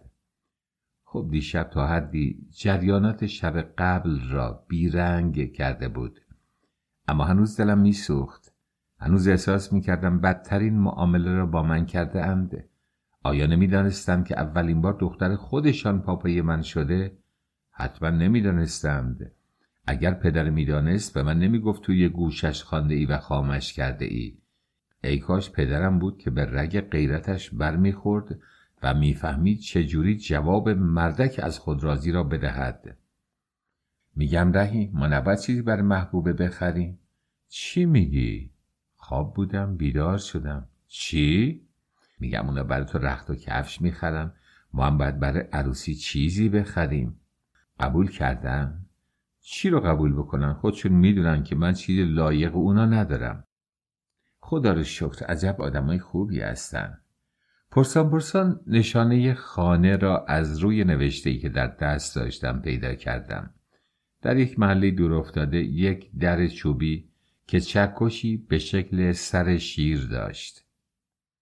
رحیم این در زدید کار تمومه، یعنی دیگه راه برگشت نداری، یعنی اسیر و گرفتار میشی. بازم آزادی، بازم اختیار زندگی خودتو داری، بازم میتونی برگردی. برو دنبال یکی که پدرش قبولت داشته باشه، مادرش دوستت داشته باشه، لااقل یک نقل تو دهنت بذارم، لااقل یک چای تلخ تعارفت بکنم. پسر تو مگه دیوونه ای؟ دختر که قحط نیست، چه فراوان دختر و زن و دختر ارزونترین جنس بازاره. اگه نبود که 4 تا زن یه مرد مفنگی پیزوری نمی شدن. برو برگرد، این در رو نزن. باز شدن این در بسته شدن بقیه درها رو به همراه داره. عاقل باش، دیوونگی بسه. زندگی فقط چشم و ابرو و خط و خال نیست. فردا مثل نوکر خونه‌شون با تو رفتار میکنن. حالا باز دمشون لای در گیر کرده، دخترشون خاطرخواه تو شده. فردا که خاطرخواهی رنگ باخت، پدرتو در میارم. دیدی که پدر گفت مهریه‌اش 2500 تومن، نقشه دارم، بیچارت میکنم. دستم انگار بدون فرمان مغزم شیر را چنگ گرفت و یک بار کوبید. حتما گوش به زنگ بودم، گویی منتظر بودند. در بلافاصله باز شد. نوجوانی در را گشود.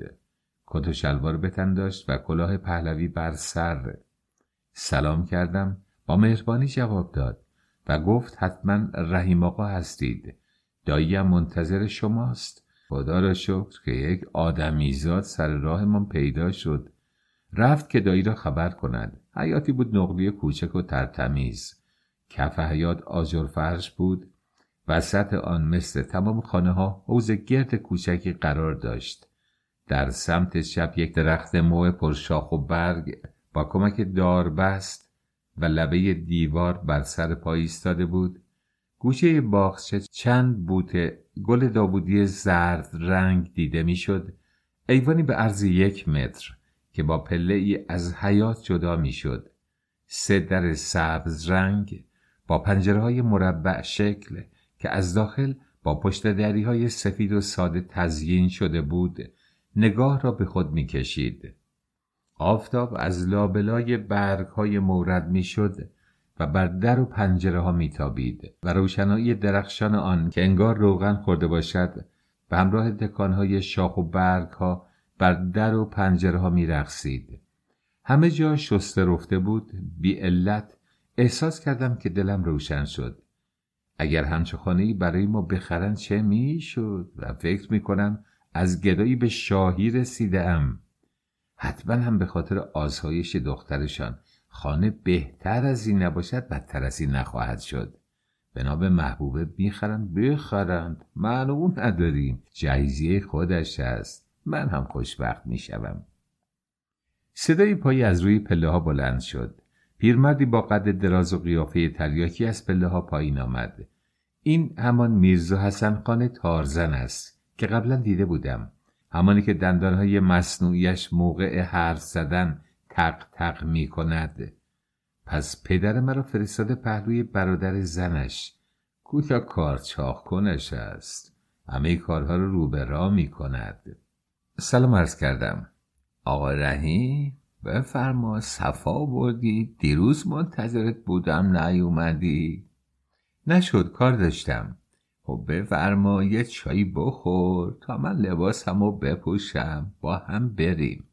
خدا رو شکر اینجا مثل اینکه با آن خانه زمین تا آسمان فرق دارد. آدمند، میفهمند. از پله ها بالا رفتم. زن نی قلیانی بلند قد با صورت لاغر استخوانی که پر از چین و چروک بود و انگاری خیلی پیرتر از مادر من بود، دری را به روی من باز کرد. بفرمایید تو خوش اومدید. وای وای، این زن پدر محبوبه بود.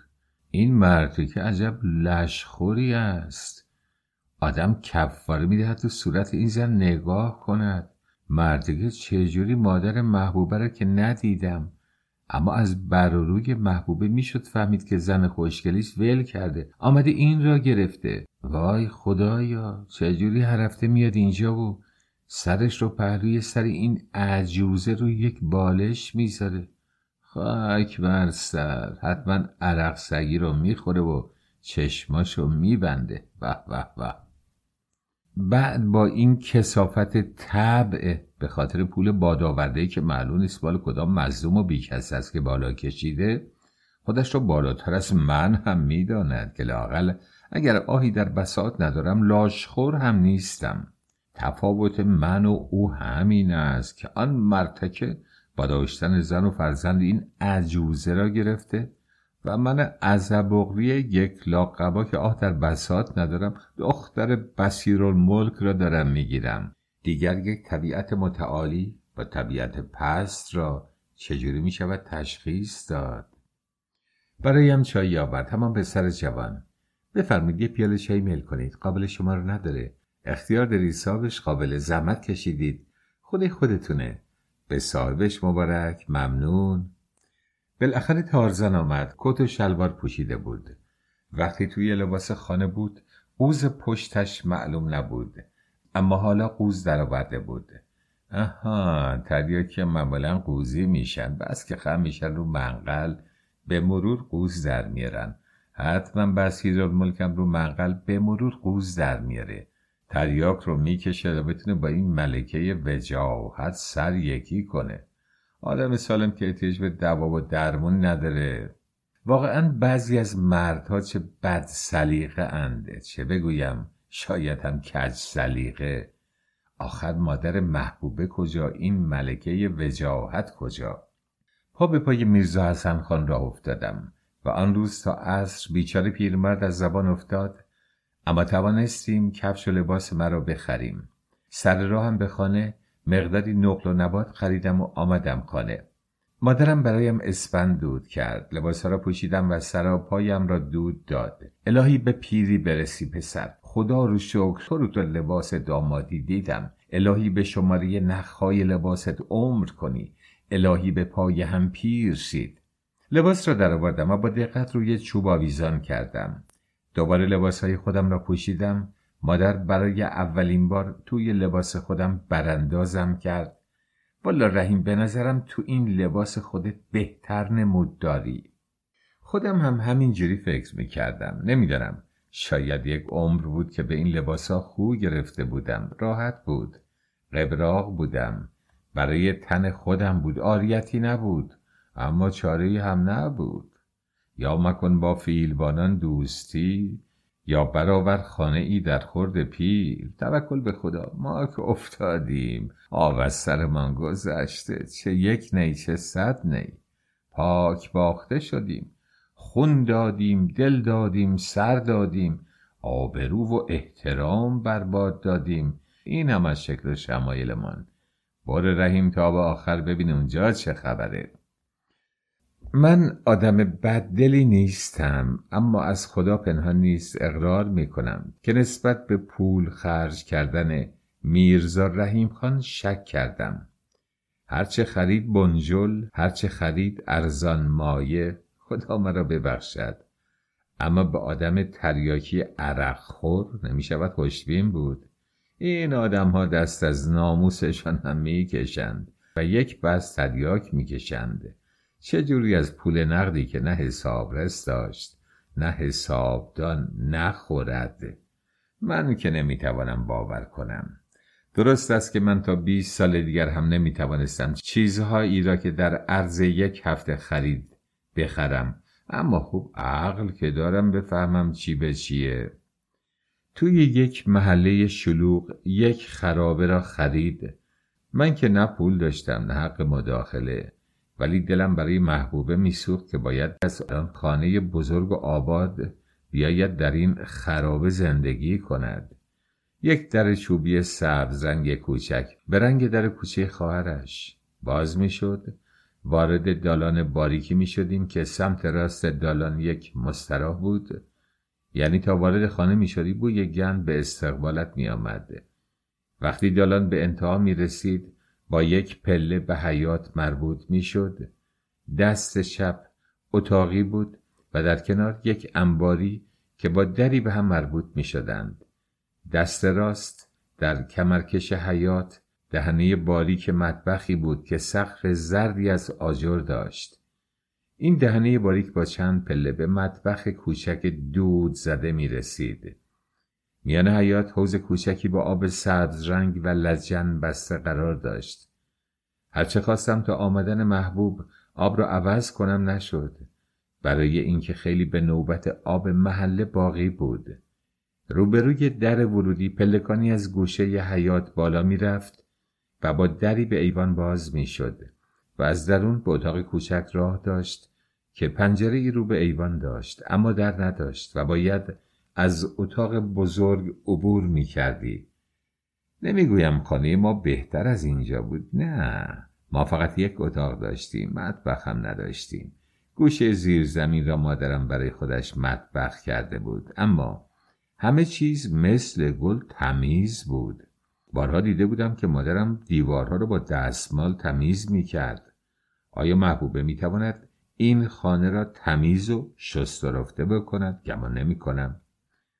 دکانم بد نبود، مخصوصاً که به خانه نزدیک بود و من از آن همه پیاده رفتنها آسوده می شدم.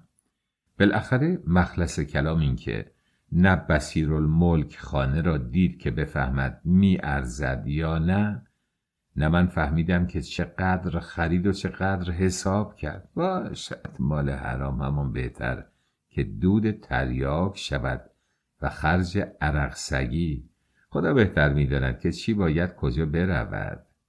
کلید در را هم به من نداد که لااقل بروم و تمیز کنم. گفت به آقای بصیرالملک باید تحویل بدهم. بده، دلتان خوش است. باشد، مگر نه اینکه تا 10 روز دیگر اینجا، در حالی که محبوبم درونش است، متعلق به من است. شبها باز هم مهمانبازی من گل کرده بود. من به شدت متوجه گفته های خودم بودم که مبادا پیش ناصر خان که مثل یک مفتش میپرسید و تحقیق میکرد حرفی از دهانم بپرد و بفهمد که روز خواستگاری برای من بدتر از روز عزا بود. بالاخره آقا رحیم بعد از عقد حتما باید طلا به زنت بدی، شگون داره. از کجا بیاره؟ مگه خودتون نمیدونید که مزد رحیم در هفته چقدره؟ قسطی میشه خرید، قسطی بخرید. چجوری؟ از کجا میشه خرید؟ معصومه خانم بلند شد و از اتاق بیرون رفت. وقتی برگشت یک جفت گوشواره کف دستش بود. والا من میخواستم اینا رو با یکی دیگه تاق بزنم، اما کلی از دستمزدش کم میکنم، دلم نیامد. ناصر خان گوشواره ها رو گرفت و انگاری تازه میدید. چرا میخوای بفروشی؟ من گوشواره نمیخوای؟ میخوام، من تا یه طرح دیگه دیدم خوشم اومده، میخوام اینا رو با اونا تاق بزنم، اما این رو ارزون میخرن، اونو گرون میفروشن. خب بعضی کارشون همینه، سر یکی کلا میذارن و از سر دیگری کلا رو بر میدارن و بعد فکر میکنن کاسبم حبیب خداست.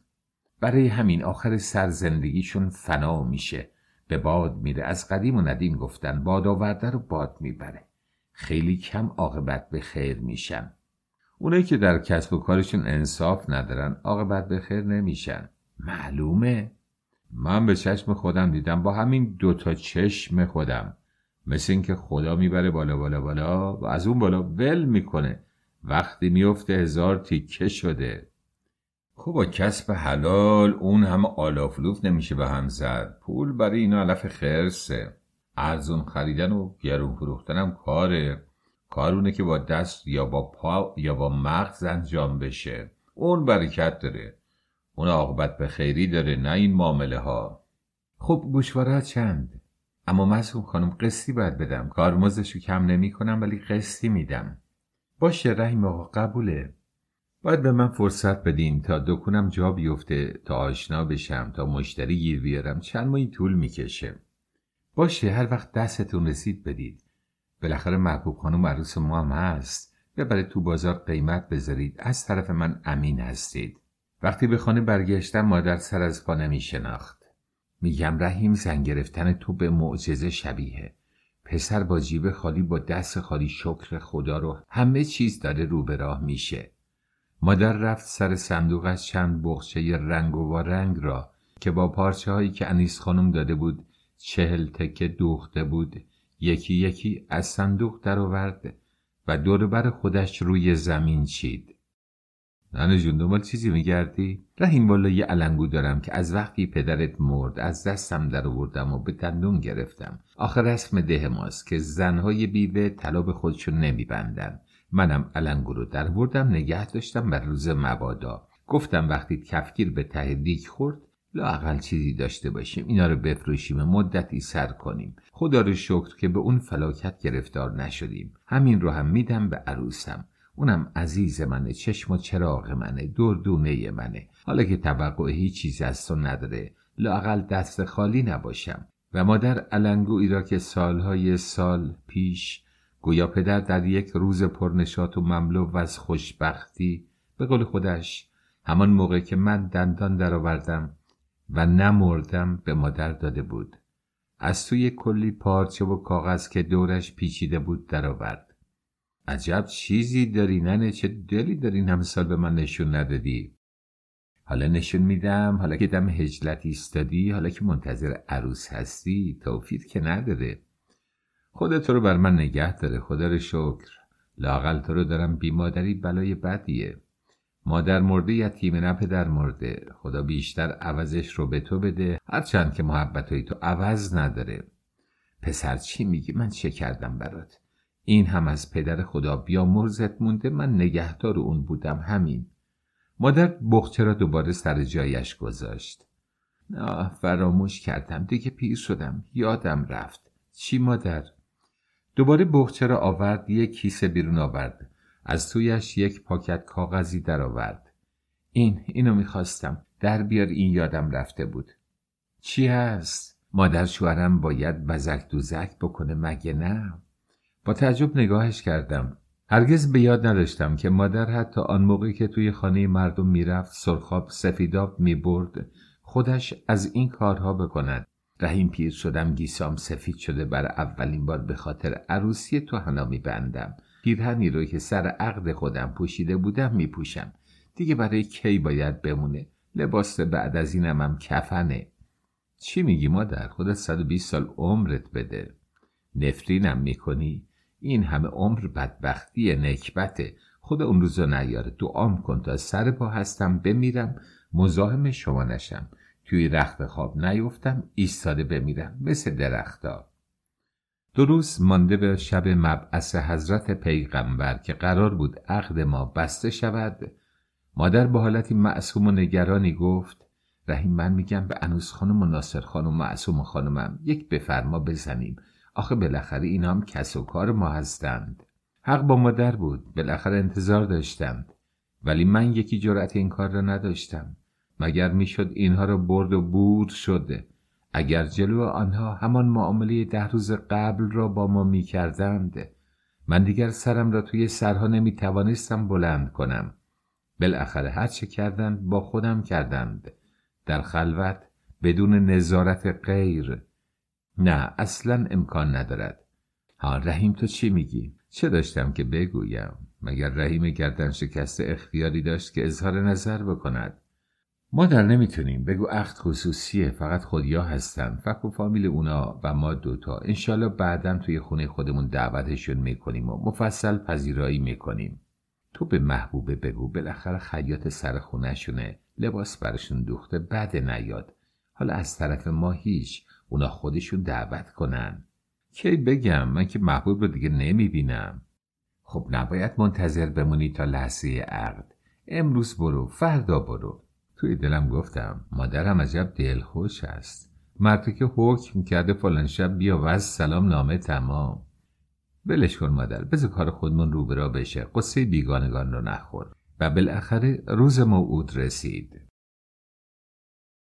روزی که خاطر انگیزترین روز در زندگی هر دختر و پسری است.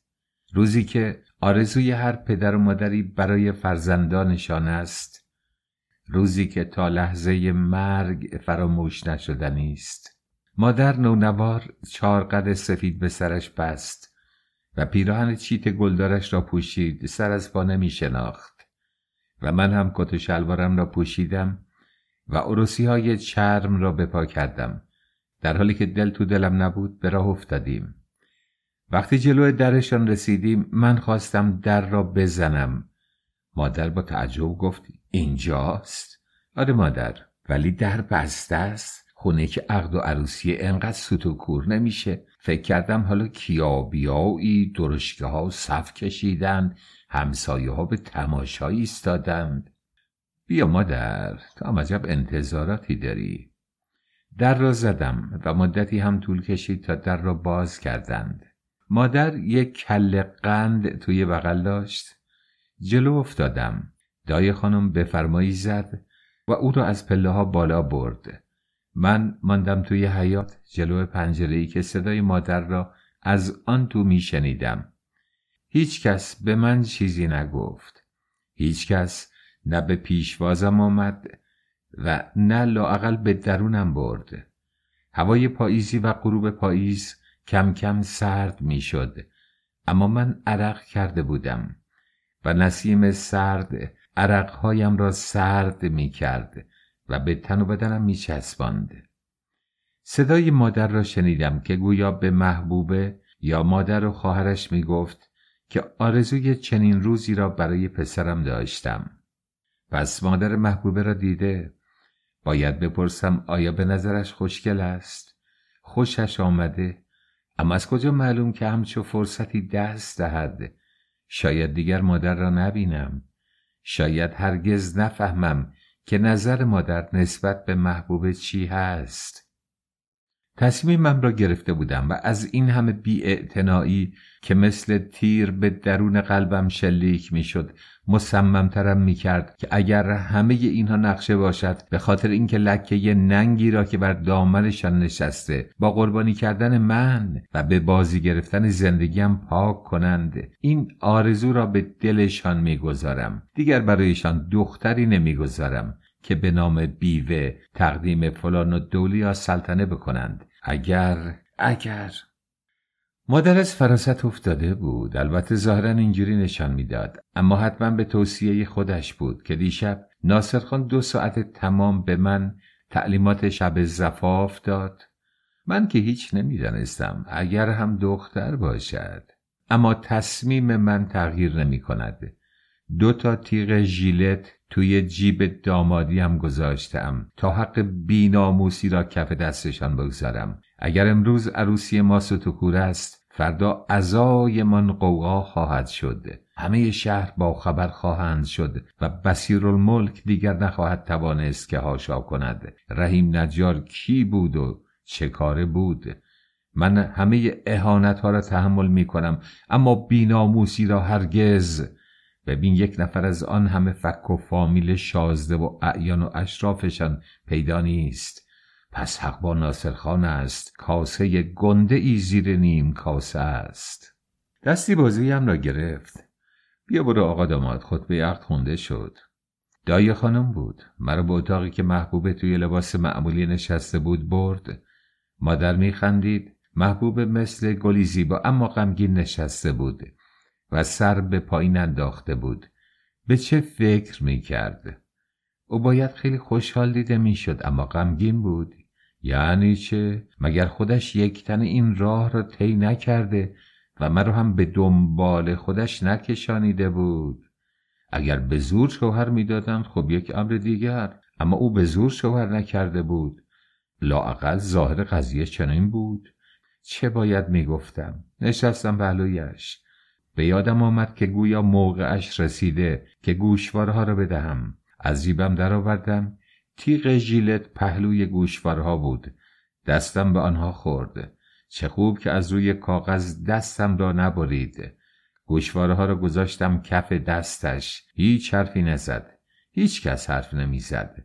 اصلاً کسی توی اتاق زن جوان وسط در ایستاده بود. انگاری فقط آمده بود سرک بکشد و منتظر بود در برود. یک دختر کوچک بود. از شباهتی که به محبوبه داشت حدس زدم خواهرش باید باشد. دایی خانم بود و یک زن دیگر که دد خانم صدایش می‌کردند. این دیگر چه بساطی بود چیده بودند. نه سفره عقدی، نه لااقل یک جلد کلام خدا که تبرک کنیم، التجا کنیم، پناه ببریم، شاید عاقبت به خیر بشویم. اگر عروسی در خانه ما بود والله 1000 مرتبه رنگین تر از اینجا میشد. با قرض هم بود لااقل 4 ظرف شیرینی حسابی میخریدیم، یک سفره عقد مختصری میچیدیم. اینها دیگه کی هستند؟ انگاری گدا هستند. مادر بارها و بارها گفته که طبع آدم باید والا باشد. آنقدر ثروتمند هست که طبیعت گدا دارد. راست میگوید. اینها پولشان از پالو بارا میرود اما حالیشان نیست. طبعا گدا صفت هستند. مادر بلند 2 علنگوی خودش را داد به محبوبه. محبوبه با بی‌اعتنایی گرفت. نه تشکری، نه لااقل یک لبخندی. مادر علنگوه را برداشت و خودش دستای کوچک محبوبه را به سمت خود کشید و علنگو را کرد توی دستش و او را بوسید. دستهای کار کرده مادر کنار دستهای مثل پنبه سفید و نرم محبوبه مثل تندر بر مغزم کوبید. رحیم، این لقمه دهن تو نیست. این دختر عروسان زن نمیتواند باشد.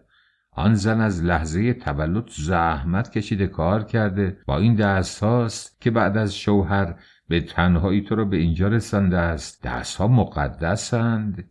این دست به سیاه و سفید نزده، مفت خورده مفت گشته و اصلا نمیدوند زندگی یعنی چه. میلی شدید مثل همان لحظه ای که بی اختیار توی دکان دستهایم را گرفتم در من به وجود آمد. بی ملاحظه مادر دستم را روی دستش گذاشتم و زمزمه کردم آخرش زن خودم شدی. گرمای دستش در تمام بدنم جریان پیدا کرد. باز هم یک ظرف بزرگ پر از لذت از فرق سرم ریختند و تا نوک پایم رفت. غم و غصه هایم فروکش کرد. تصور لحظه ای که 3 نقطه همون زنی که آماده فرار وسط درگاه ایستاده بود آمد جلو. یک جفت علنگوی پت و پهن به دست محبوبه کرد و او را بوسید. لااقل یک مبارک بادی هم به من نگفت. ما چه کرده بودیم؟ چه شد مادر فکر میکرد پدر مادرش فک و فامیلش به من هم یک چیزهایی خواهند داد. من دلم میخواست فقط 1 ساعت مچید به من بدهند که به دردم میخورد، اما انگاری اصلا من آدم نبودم که آنجا نشسته بودم. نمیدانم مادرم از قهر بود یا واقعا از شادی که حل کشید و حلحله کرده. دایی خانم یک سینی برداشت و ضرب گرفت. مادرم، دد خانم و خواهر محبوب دست می زدند. یواش یواش مجلس از حالت عزا در می آمد که مشتی محکم چندین بار وسط این اتاق و یک اتاق دیگر کوبیده شد. همه ساکت شدند. صدای خشنی از آن طرف به گوش رسید. چه خبرت دایی؟ صدا تو سرت انداختی؟ و آقا خب دخترمون داره عروس میشه، شادی میکنیم دیگه، شگون داره. فریادش بلندتر شد. دنبکو بده دستشون ببرن خونشون تا کله سحر هر قدر میخوام بزنن. اینجا از این سر صدا را ننداز. گویی خاک مرده بر سر همه من ریخت. صدای بصیرالملک بود که میترسید صدای شادی ما به گوش دیگران برسد و در و همسایه بفهمند که دخترشان را به رحیم نجار داده اند. بیجا کرده اند. 3 نقطه خورده اند. من که به پای خودم نیامدم، خودش هم پیغام دادن آمدم. تازه اگر هم به پای خودم آمدم، خب جواب میدادن نه، ما دخترمان رو به تو نمیدهیم، برو پشت سرت را هم نگاه نکن. من که زوری نداشتم، تازه اگر اینقدر بیمیل بودند میخواستن دخترشون را از تهران دور کنند، بفرستن فرنگستان. با این هارت و پورت از پس یک وجب بچه در نیامدند. حالا همه اخم و تخمایشان را سر ما میریزند. آن از خواستگاریمان، اینم از عقدمان. چه فرقی با عزایمان دارد؟ اما زن پف کرده که وسط درگاه ایستاده بود آمد و گفت محبوب بیا آقا جون با تو کار داریم. پس خواهر بزرگ محبوب بود که علنگو داد و محل سگ هم به من نگذاشت. محبوب بیان که نگاهی به طرف من بکند یا مرا هم همراه خود ببرد از جا بلند شد و از اتاق بیرون رفت. مادر خودش را کشید طرف من و زیر گوشم نجوا کرد رحیم اینجا چه خبره؟ چیه مگه؟ آخه نه به اون شب نه به حالا. کدوم شب؟ شب خواستگاری تا نصف شب ول نکردن برگردی، حالا چرا اینجوری میکنن؟ پس مادره کو پدره کو؟ یادم آمد که آن شب چخان کرده بودم و او را برای همچو عقدی آماده نکرده بودم و الا امشب با آن شب توفیری ندارد. خدا پدر این داریه خانم را بیامرزد که به دادمان رسید. گویی از غیبت خانم‌های خانه استفاده کرد و دزدکی یک ظرف شیرینی نخودچی که به اندازه انگشتانه بود آورد جلوی من و مادر دهنتون شیرین کنید. از اخلاق مادرم خوشم اومد، شیرینی رو بر نداشت، گفت دهنمون شیرین، احتیاج به شیرینی نیست. اما من اجباراً یک دانه نخودچی برداشتم که به دهانم بگذارم، توی دستم خورد شد و ریخت روی شلوارم.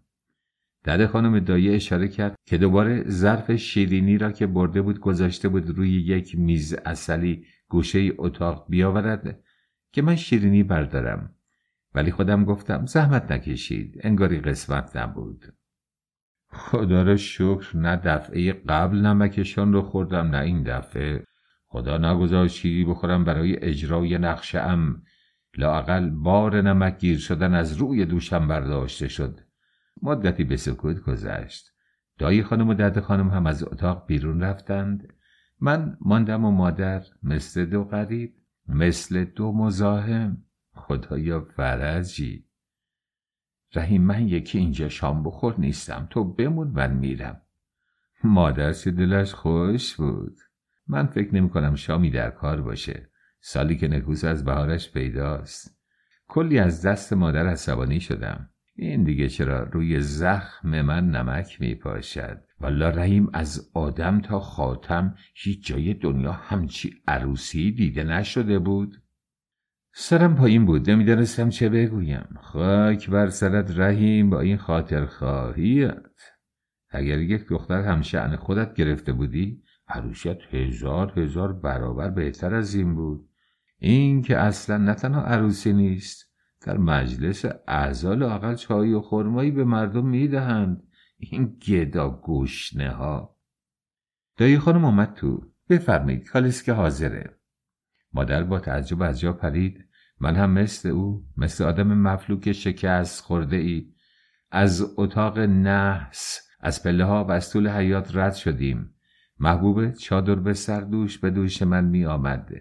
نه بدرقه ای، نه گریه ای، نه خنده ای، نه پدر، نه برادر، نه آن خواهر خیکی. هیچ کدام تا دم در نیامدند. اصلا مادر محبوبه را ندیدم، هرچند که فقط دلم میخواست او را ببینم. پس آن همه تعریف اوستا باد هوا بود. من و محبوب توی کالسکه نشستیم. کروکی کالسکه پایین بود و من مجبور شدم دولا نشستم چون سرم میخورد بالا. دایی مقداری شیرینی قند و یک قابلمه بزرگ غذا آورد. توی کالسکه مادرم روی زمین بود. دایی آمد نشست. هیچ کس به مادرم نگفت بفرما. نمیدارم چرا مادرم متوجه این همه نامهربانی و بی‌ادبی نشد. خواست سوار بشود. خم شدم گفتم نه جون جا نیست، برو خونه. الهی برایش بمیرم. با تضرع گفت آخه امشب شب عروسی توه. توی دلم گفتم چه میدونی که شام غریبان من خواهد شد. گفتم برای همین میگم برو خونت دیگه. نگاهش تا درون قلبم رخنه کرد. خاک بر سرم با این زنگ گرفتنم. لااقل نخواستن سر عقد کلید خانه صاحب مرده را به من یا به دختر خودشان بدهند. همه کاری ما دایه خانم بود که با 100 رحمت به شیری که خورده بهتر از همه شان است. خدایا این منم، رحیم، این محبوب است، محبوبی شب من، این همان کالسکه است که آرزو داشتم سوارش شوم.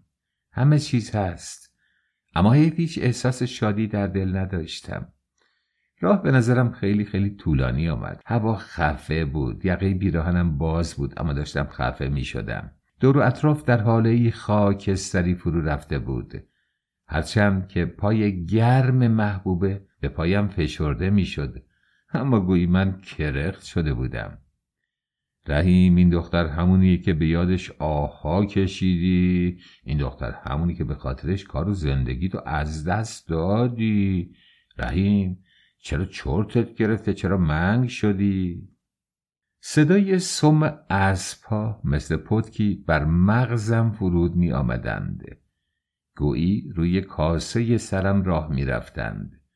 دست کردم توی جیبم، 2 تا تیغ ژیلت همانجا هستند. این کالسکه ما را به هجلگاه مرگ می برد.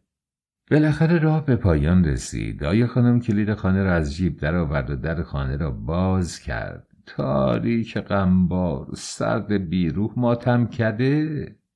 همه کاری خانه دایه خانم بود. خودش در طول هفته جهیزیه محبوب را آورده بود، چیده بود. مقداری هم چیز میز توی کالسکه بود که من کمکش کردم و آوردیم. وقتی من همراه دایه مشغول خالی کردن اساسی از کالسکه بودم، محبوبه مثل دختر مادر مرده ای کنار دیوار کز کرده بود و ماتش برده بود. او هم ناراحت بود، او هم دل شکسته بود. بالاخره اگر به من هم بی‌توجهی میشد به پای او بود. دلم برایش میسوخت. بالای سرش ایستادم، دستم را به دیوار تکیه دادم و تمام هیکلش تحت لوای من بود. پرسیدم چرا اینجا ایستادید؟ بفرمایید توی اتاق، شب تشریف داشته باشید. خندیدم که شاید اخمایش باز شود. او هم معصوم بود، او هم مظلوم بود، حتی اگر 3 نقطه. جوابم را نداد. هاج و واج نگاهم میکرد. نگاهش شیرین بود، جان میبخشید. همه غمها را از دل من میزدود. خون گرم توی رگهایم میدواند. از خود بی خودم میکرد. زمان و مکان را فراموش میکردم و رحیم دیگری میشدم. شاد، سرحال، شنگول، با تمام بدبختی ها یک داماد واقعی. امشب سر ما منت میذارید؟ سرش را بلند کرده و به دیوار تکیه داد. چشمهایش را بست و با شیرین ترین صدای گوش نواز گفت امشب و هر شب. گویی در میان دریایی از لذت غوطه خوردم. تمام بدنم گرم شد، رگهایم تیر کشید و قلبم خراش لذت بخشی یافت. خدایا چه قدرتی در کلام اوست. همه چیز را فراموش کردم. آن همه نامهربانی های پدر و مادرش را، آن بی‌اعتنایی ها را، آن عروسی عزاگونه را و همه را. با لذت تمام خندیدم. امشب همه ملک جهان زیر پر ماست. خدایا شکرت. مگر هر دو طالب این لحظات نبودیم؟ دایی خانم لاله ها را روشن کرد و در طاقچه اتاقها گذاشت و ما را برای خوردن شام صدا کرد. اولین بار بود که غذا خوردن محبوبم را می دیدم. به اندازه 2 نفر غذا خورد. انگاری او هم چندین روز به این طرف لب به غذا نزده بود. اما من اصلا اشتها نداشتم. با غذا بازی کردم و فقط مزه آن را چشیدم. هنوز سفره بر زمین بود که دایی خانم بلند شد. محبوب جون، منم باید برم. میدونی که منوچهر بهانه منو میگیره. خانم گفتن زود برگردم و به اون برسم. آخه خانم جونت خیلی خسته هستن. خندم گرفت. خانم جونش برای چه خسته بود؟ برای عروسی دخترش زحمت کشیده بود، چه کرده بود، چه گلی به سر ما زده بود. حالا دایه رو هم احضار کرده بود، آنم در شب زفاف دخترش، شبی که خانواده عروس تا صبح در خانه او می‌ماندند و او را تنها نمی‌گذاشتند دایه را چرا احضار کرده اند؟ حتما خواسته اند تنها باشد که بعداً شاهدی هم من نداشته باشم. ولی چه شاهدی؟ من که فردایی ندارم تا احتیاج به شاهدی داشته باشم. چه بهتر که این زن هم برود. مادرم را فرستادم که فردا گرفتار آژان و تحقیق و مستنطق نشود. بگذار این هم برود. این بیچاره مهربانتر از همه است، چرا گرفتار شود؟ این بنده خدا چه تقصیر دارد؟ همان بهتر که دوتایی تنها در اینجا بمانیم و من به راحتی کار را یکسره کنم. بعد از این همه توهین و بی‌اعتنایی دیگر کاسه صبرم پر شده، با یک قطره سرازیر خواهد شد. محبوب از سر سفره بلند شد، می‌خواست دستهایش را بشوید. رفت پایین. دایی خانم برایش آب ریخت و دست و دهانش را شست. من هم چراغ بادی را روشن کردم و بردم گذاشتم روی پله دالان که بنده خدا چشمش جلو پایش را ببیند. دایی خانم محبوبه را با خودش برد بالا. رفتن توی اتاق کوچک. در را هم از پشت بست. انگاری جز من بیگانه‌ای در خانه هست. مدتی آنجا پچ کردم و بعد بلند شد آمد پایین. سفره را جمع کرده توی سینی گذاشته بود. با خودش آورد، برد گذاشت توی مطبخ. چادرش را از روی پله برداشت و سرش کرد. من جلوی دالان ایستاده بودم. منتظر بودم بدرقه‌اش کنم. ما فقیر فقرا اگر آه در بساط نداریم اما معرفت و ادب داریم. آمد به طرف دالان. چراغ بادی را برداشتم و راه را برایش روشن کردم. جلو در کوچه ایستاد. نگاهی به طرف حیاط کرد و گفت: جون شما جون محبوبه. خداحافظ. خدا نگهدارتون. خداحافظ دایی خانم، زحمت کشیدید. بازم تشریف بیارید. محبوب چشم به راه شماست. در رو بستم و برگشتم. محبوبه توی اتاق کوچک بود. من نمیدانستم آنجا چه شکلی است. با چراغ بادی رفتم تو. در اتاق بزرگ را بستم و آرام در اتاقی که محبوب آنجا بود را باز کردم. روی رخت خواب نشسته بود. لاف ساتین صورتی، همرنگ لباس خودش. ملافه های سفید او را به یک فرشته شبیه کرده بود که وسط ابرهای سفید در پرواز بود. خدایا این منم؟ این محبوبه شب منه؟ همه دلتنگی هایم رنگ باخت. همه نامهربانی ها فراموشم شد. محو نگاهش شدم. پس خواب نمی بینم. بی اختیار گفتم: بالاخره. نگاه از من دزدید، سرش را پایین افکند. با چین دامنش بازی می کرد. گفتم: نه، بذار سیر تماشات بکنم. زمزمه کردم: تمام شبهایی رو که راحت خوابیده بودی میدونستی چه بر من میگذشت؟ تعجب کرد. گفت: راحت خوابیده بودم؟ پس او هم مثل من در تب و تاب بوده. خدایا همه اینها حقیقت دارد؟ این دختر به این زیبایی، به این ملاحت، فقط به خاطر من بیخواب بوده؟ خدایا هیچ کلکی در کار نیست؟ خدایا او پاک و منزه است؟ اصلا من خوابم یا بیدار؟ دستهایش را مثل بال پرندگان به طرفم دراز کرد و گفت: هر شب دستم با آسمون دراز بود. به درگاه خدا التماس میکردم خدایا اونو به من بده و منو به اون برسون. خدایا راست میگوید. من هم مثل او دائم از تو کمک میخواستم و تو با آن قدرت لا یزالت و دلداده را به هم رساندی. خدایا شکر، خدایا سپاس. رفتم توی اتاق. چراغ بادی را وسط دو لاله قدیمی که روی تاقچه بود گذاشتم. آخ که این پدر سلواتی دست از سر من باز نمی دارد. باز همینجا در بهترین شرایط ممکن روی لاله ها نقش ناصرالدین شاه با سیبیل های چخماقی با سماجت به من زل زده بودند. حالم گرفته شد. آنچه که از کثافتکاری این مرد بر من صدمه خورده بود به سرعت از جلو چشمهایم رد شد. برگشتم و سیمای معصوم و زیبای محبوب دوباره حالم آورد. من که نمیفهمم چه کردم، چه ثوابی به درگاه خداوند کردم که تو رو به پاداش به من داد. هنوزم گیج هستم. انگار خواب میبینم. میترسم بیدار شم. آخه چه شد که تو از آسمان به دامن من افتادی محبوبه، که هر روز مثل قرص قمر بر در دکون تاریک من ظاهر شدی که نفسمو بریدی دختر. چشمانش از شادی و طلب موج میزد، چنان به قهقه خندید که مرا به رقص آورد.